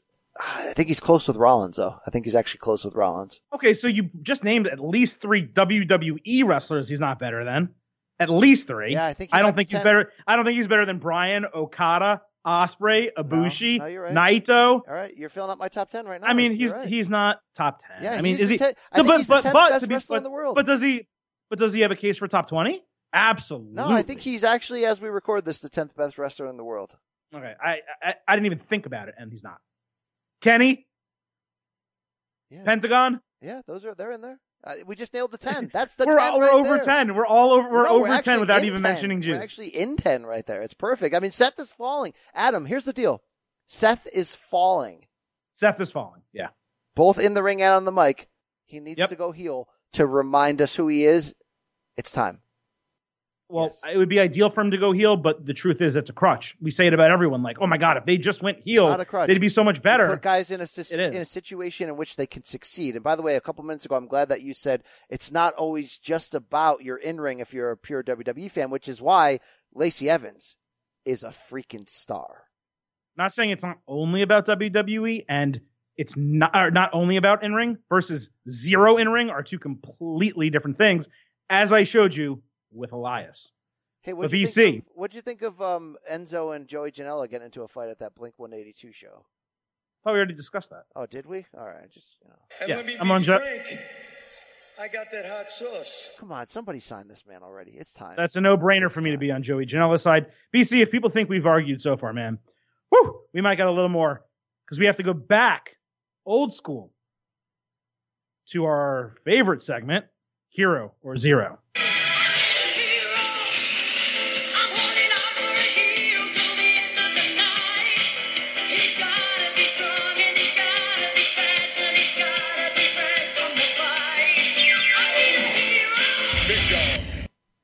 All right, BC, somehow we're like an hour plus into the show, and we have not talked about the Fiend Bray Wyatt debuting, re-debuting, whatever you want to call it, on Raw, taking out Finn Balor one day after Balor lost the Intercontinental title to Shinsuke Nakamura on the Extreme Rules kickoff show in a match I graded C+. Balor is reportedly taking time off after SummerSlam to recharge, which explains the title change and why he might be the opponent for Bray Wyatt coming up at SummerSlam. But BC, hero or zero to this debut for The Fiend?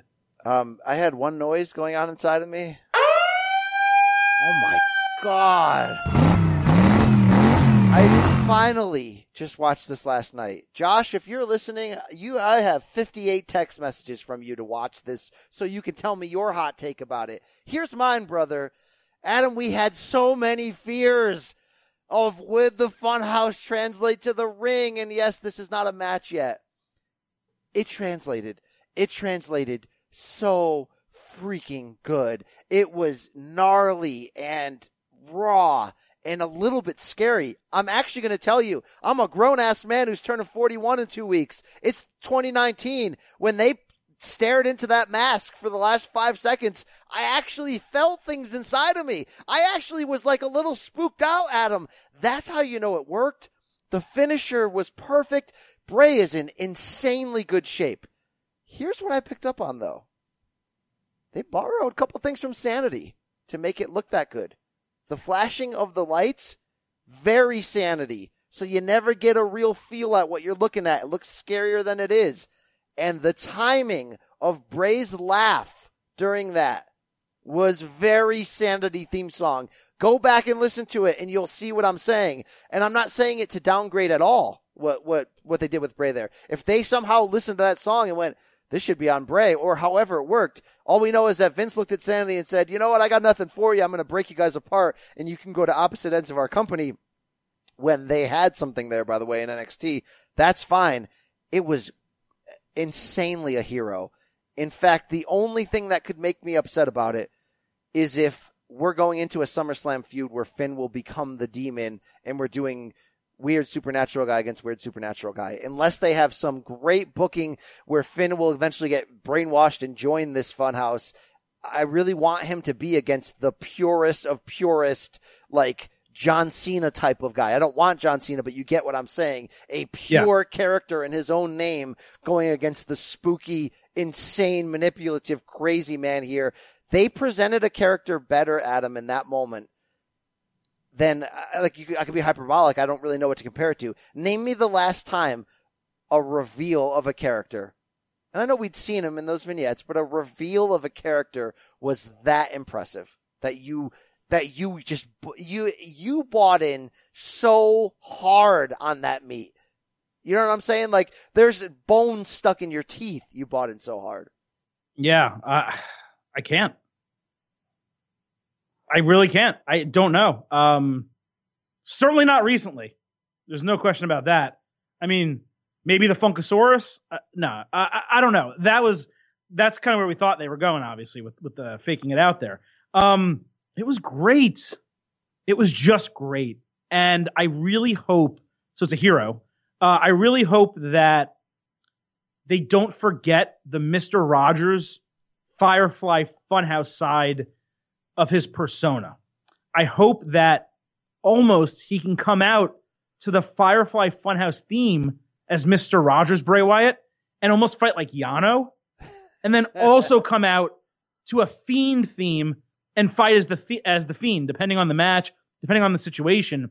But you nailed it for SummerSlam. What they really need to do is the Fiend against Finn Balor.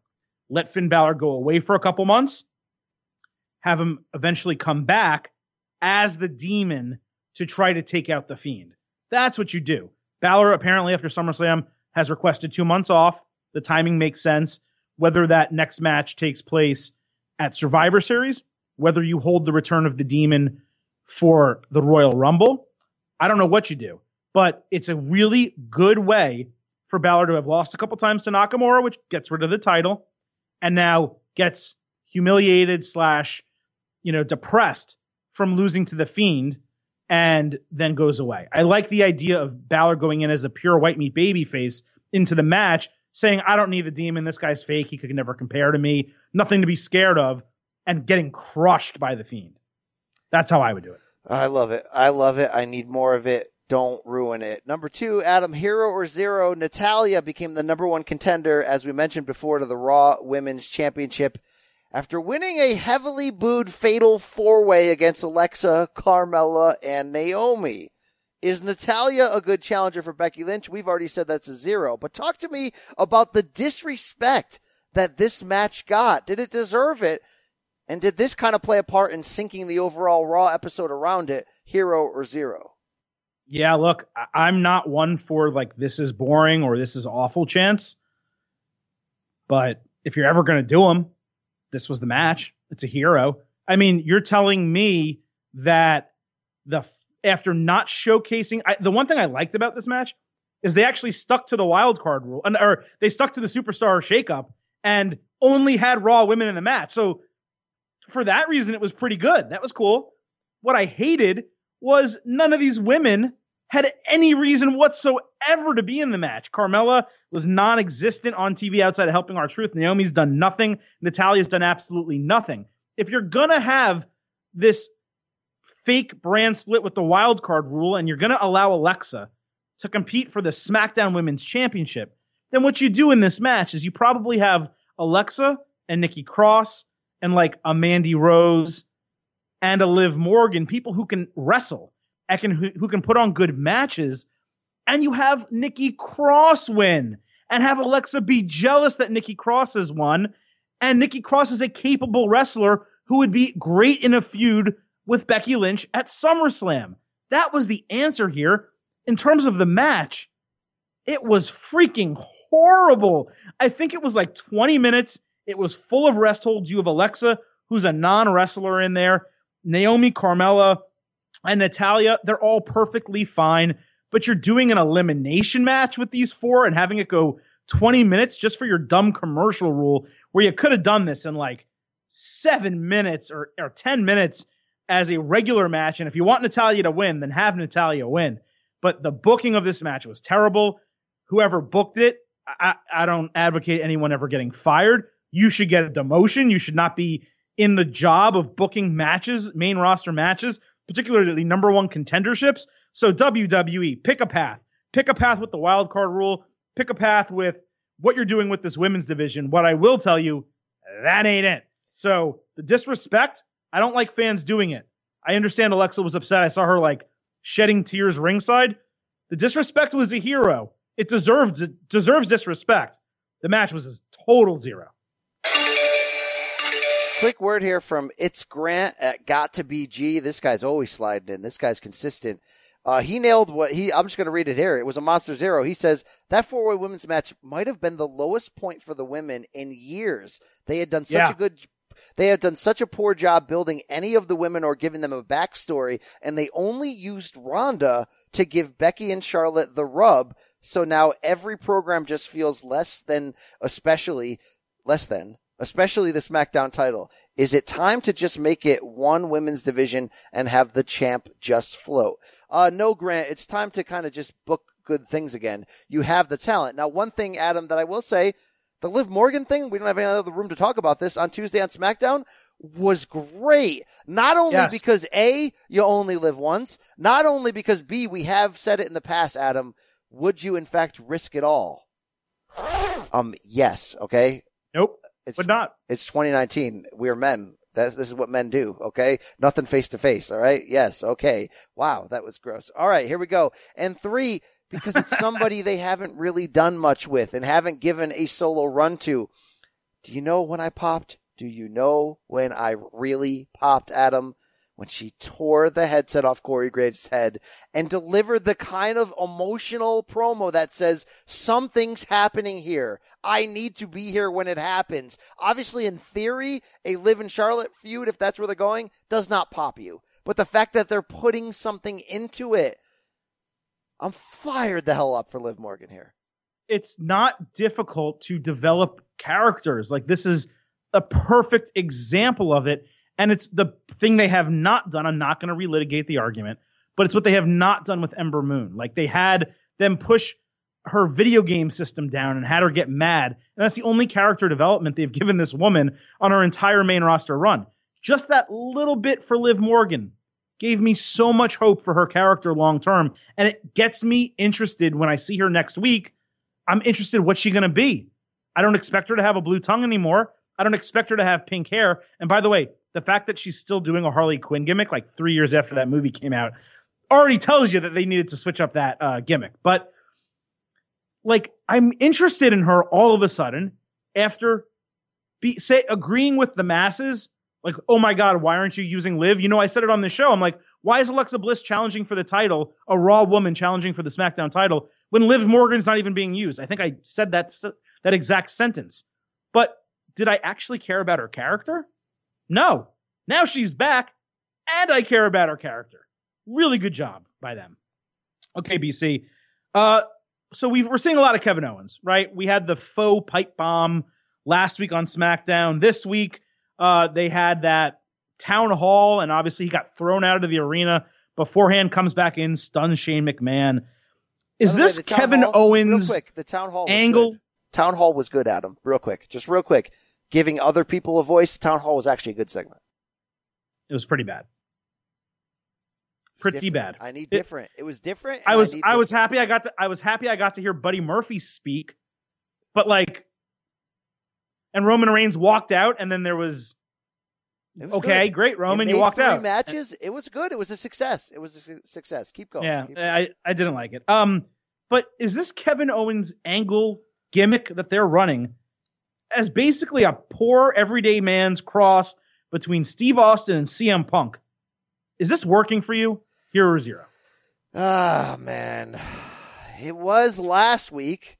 In theory, it does. He's got the rub from Steve Austin. He came out with taped fists this week on Monday. That was very Punk-like. I didn't realize that, actually. In theory, it should. Come on, lay the pipe bomb on me, big guy. Come on, go ahead.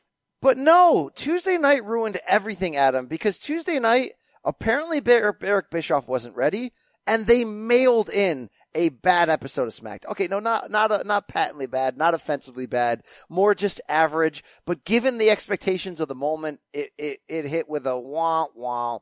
Like the opening segment, hated everything what happened from the moment that Kevin Owens ran up from behind on Shane in the opening segment, because from there, it was sort of another one of those episodes that we've sworn through the past few months. Sworn meaning actually swearing through, because they built the foundation around a story that didn't really make any sense.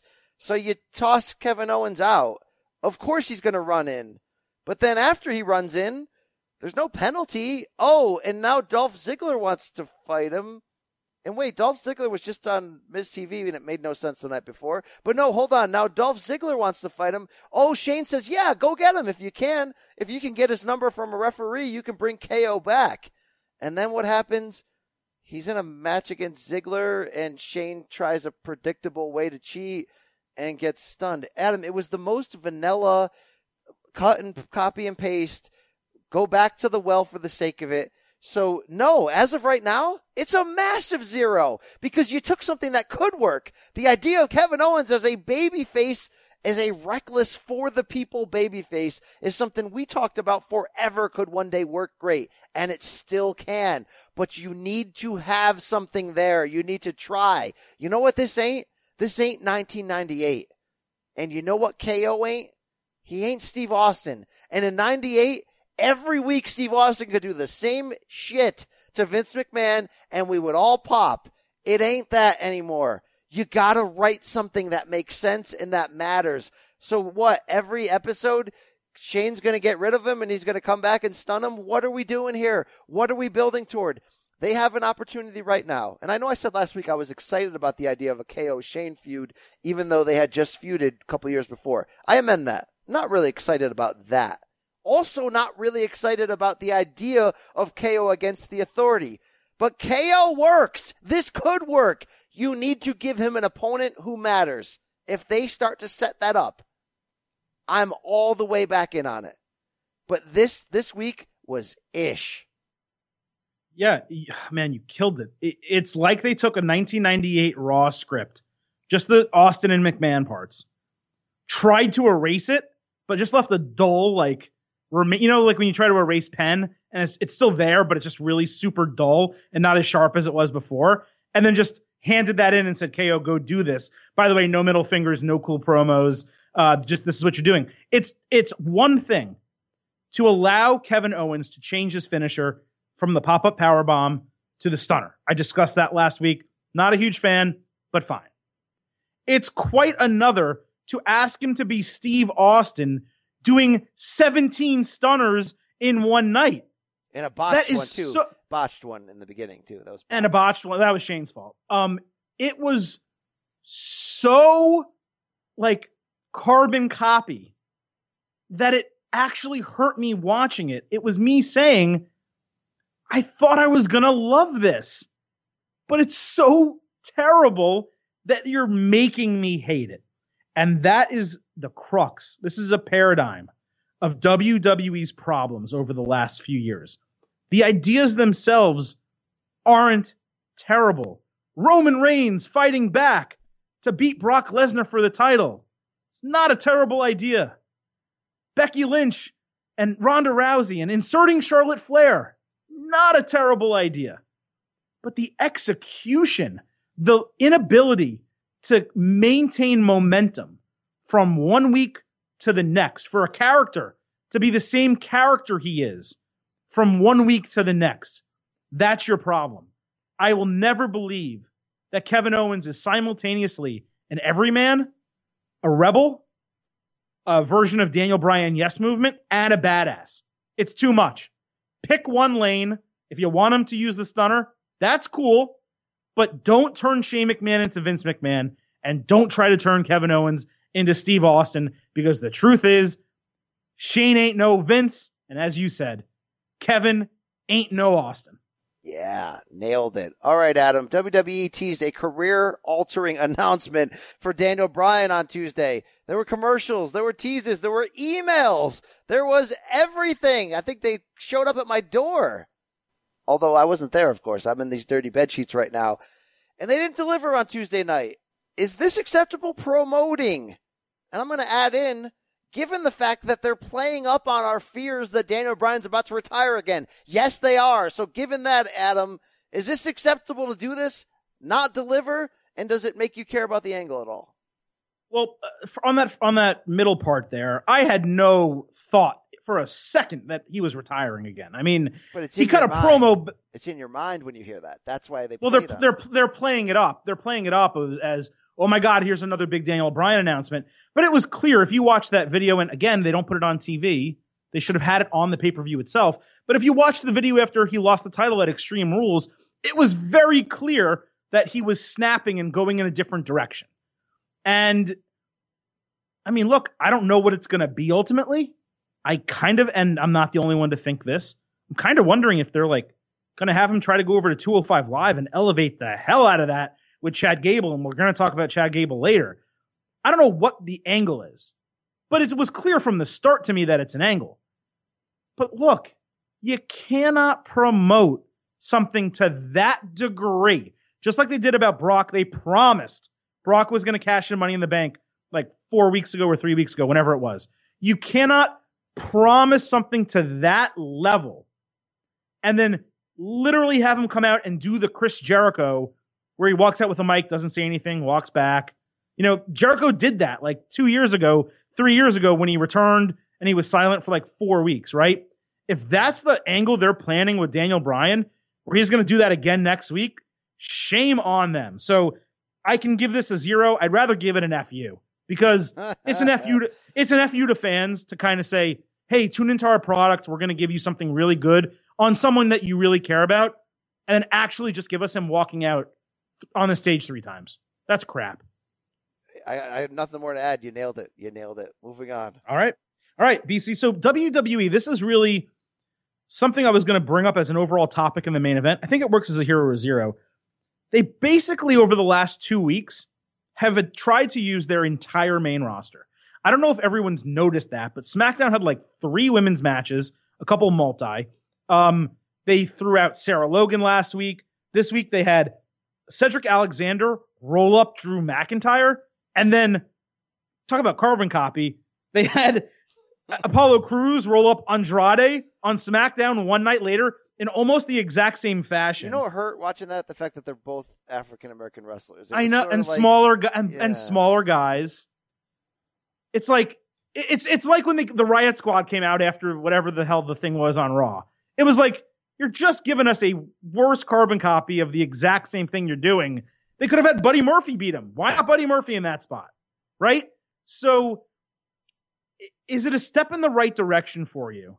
And you can talk about those roll-ups if you want and everything else. But is it a step in the right direction, here or zero, that WWE seems to understand that they need to use all of the talent on their rosters? It's 100% a step in the right direction.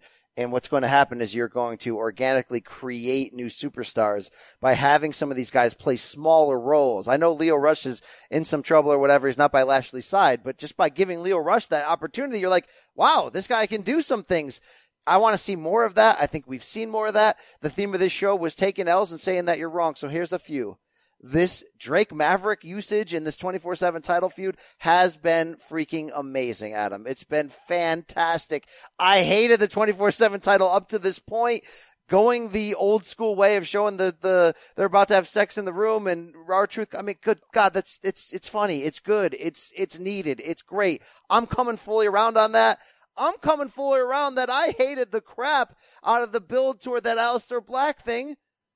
And guess what? That pay-per-view match against Cesaro was great. Stiff as balls and great. And running it back this week and having him black mask Cesaro to the point of spitting out the mouthpiece that's how you put somebody over. I know that's not really part of this discussion, though. The discussion is about using these smaller players. It is a step in the right direction. Yeah, I can quibble about Alexander and Cruz being in the same thing. But we saw Liv Morgan get another chance. We saw Buddy Murphy twice. Granted, both times it was lame, but we saw him twice. We saw people on the stage in that State of the Union thing. Let's do that. Hey, WWE, let's stop having the same two people wrestle every week. Let's stop doing a rematch a day after a pay-per-view. Why don't you have one of them wrestle these other guys on your roster that we like and care about? Was that bad to give Zack Ryder the Long Island pop this week? No, it was great. All right, our own, who's that guy, Adam X. Parsons? You know he's trying to be a comedian? I did say that as a joke. Apparently. But he's a Mount Rushmore type guy. Is he better than that joke or no? Probably. But he just DM'd me and said he was in the crowd, and he said that Ryder pop was real, brother. I'm all for it. It's a hero. Thank you, Paul Heyman. Let's keep it going. Yeah, it is a hero. I mean, it's, as you said, like, there's no good reason that you can't have the Drew McIntyre-Cedric Alexander match and have Drew McIntyre win and have his next opponent sitting there on the ramp clapping, right? Like, you don't always have to have the same people interact with each other on every episode of television. What did WCW used to do back in the day, and WWE too? They'd have Austin fight Goldust, and Austin would beat Goldust, and then Rock would be on the ramp cutting a promo after the match. Or they use factions, Adam. Factions are a key way to improve people. They are. I mean, when you brought out NWO, granted, when there was like 19 members, it wasn't great. But like Rick Rude standing in the background, like at least it was a use of him, and he'd have a word on the mic to rip somebody every once in a while. Can I see more of that, please? What about they put Bobby Roode with the Revival? And by the way, this is something that you and I have talked about for a long time, reviving the Horsemen specifically with those three together, plus Charlotte, right? But he puts them with the Revival, and it worked. It was really good. We're even forgetting that we saw Bobby Roode this week. But that worked, right? Add two more people to that. Find two more people. Dolph Ziggler, who is a Chad Gable, a ring general, who's not one of these big characters, and expand that as a faction. I am the biggest fan of factions and stables. To me, that was one of the best eras of WWE, not just because it was the Attitude Era, but the Nation of Domination was freaking awesome. DX was great. You don't have to be a main eventer to get over in a faction. You play a role. Exactly. That's the key. All right, we're running out of time. We got about 2 minutes to go. I wanted to hit you with my feel spot. I think you can agree with it, although you did enjoy that Evolve show that I need to check out. It was the 205 Live main event this week. Chad Gable, Jack Gallagher, peeling my face off for about 20 minutes with pure wrestling. Here's why it ruled. They made winning that match that seemingly, I know there was a storyline build, there was a count out last time, but a match that seemingly doesn't matter a whole hell of a lot. They made it feel like the main event of WrestleMania, and it's a little change in how you promote and present things, Adam. Vince kind of makes things feel like a joke, and there's always a predictable trope coming to end the match. This was just a match that made you buy into that whoever wins this, their life will improve. The work was obviously brilliant. Chad's amazing, but Jack keeping up his end of the bargain when I don't consider him a great worker, I loved everything they gave me. Yeah, I really don't like Gallagher at all, but that match was freaking fantastic, man. And look, we've said it a million times. Chad Gable is great. Give him a character, give him a mid-card title run.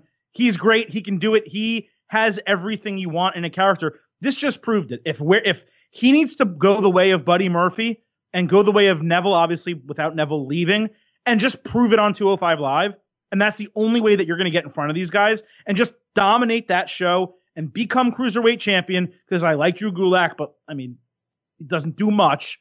Tony Nese doesn't do much. Chad Gable does, right? If you want to let this guy build that character, have him feud with Mike Kanellis on 205 Live, get something really going, really awesome going there, I'll buy it. And then give him 9 months, put him back on the main roster, and make this guy matter again. But Chad Gable proved everything we've ever said about him during that match. There was character work. There was in-ring ability. The match rocked the freaking house. Good for them. Love it. Hey, reminder, check out State of Combat's boxing episode this weekend. You all fired up for Pacquiao Thurman. Big time interview with Keith Thurman in the middle of it. Check out our coverage this week on CBS Sports HQ. Should be a little SOC bonus boxing instant analysis on Sunday, dropping into your ear hole as well. SK, anything to say to these people? No, follow us on Twitter at State of Combat. We'll always have live coverage, new podcast announcements, videos, knockouts, everything you want at State of Combat on Twitter. Obviously at B Campbell CBS, at Silverstein Adam, and for CBS Sports HQ at CBS Sports HQ. Okay, now say goodbye. Goodbye. Say goodbye. Goodbye. Okay, now get out of here. That's a little rough, Randy. Yeah, but it is rough. Yeah, wrestling is a rough sport. Yeah, we're out.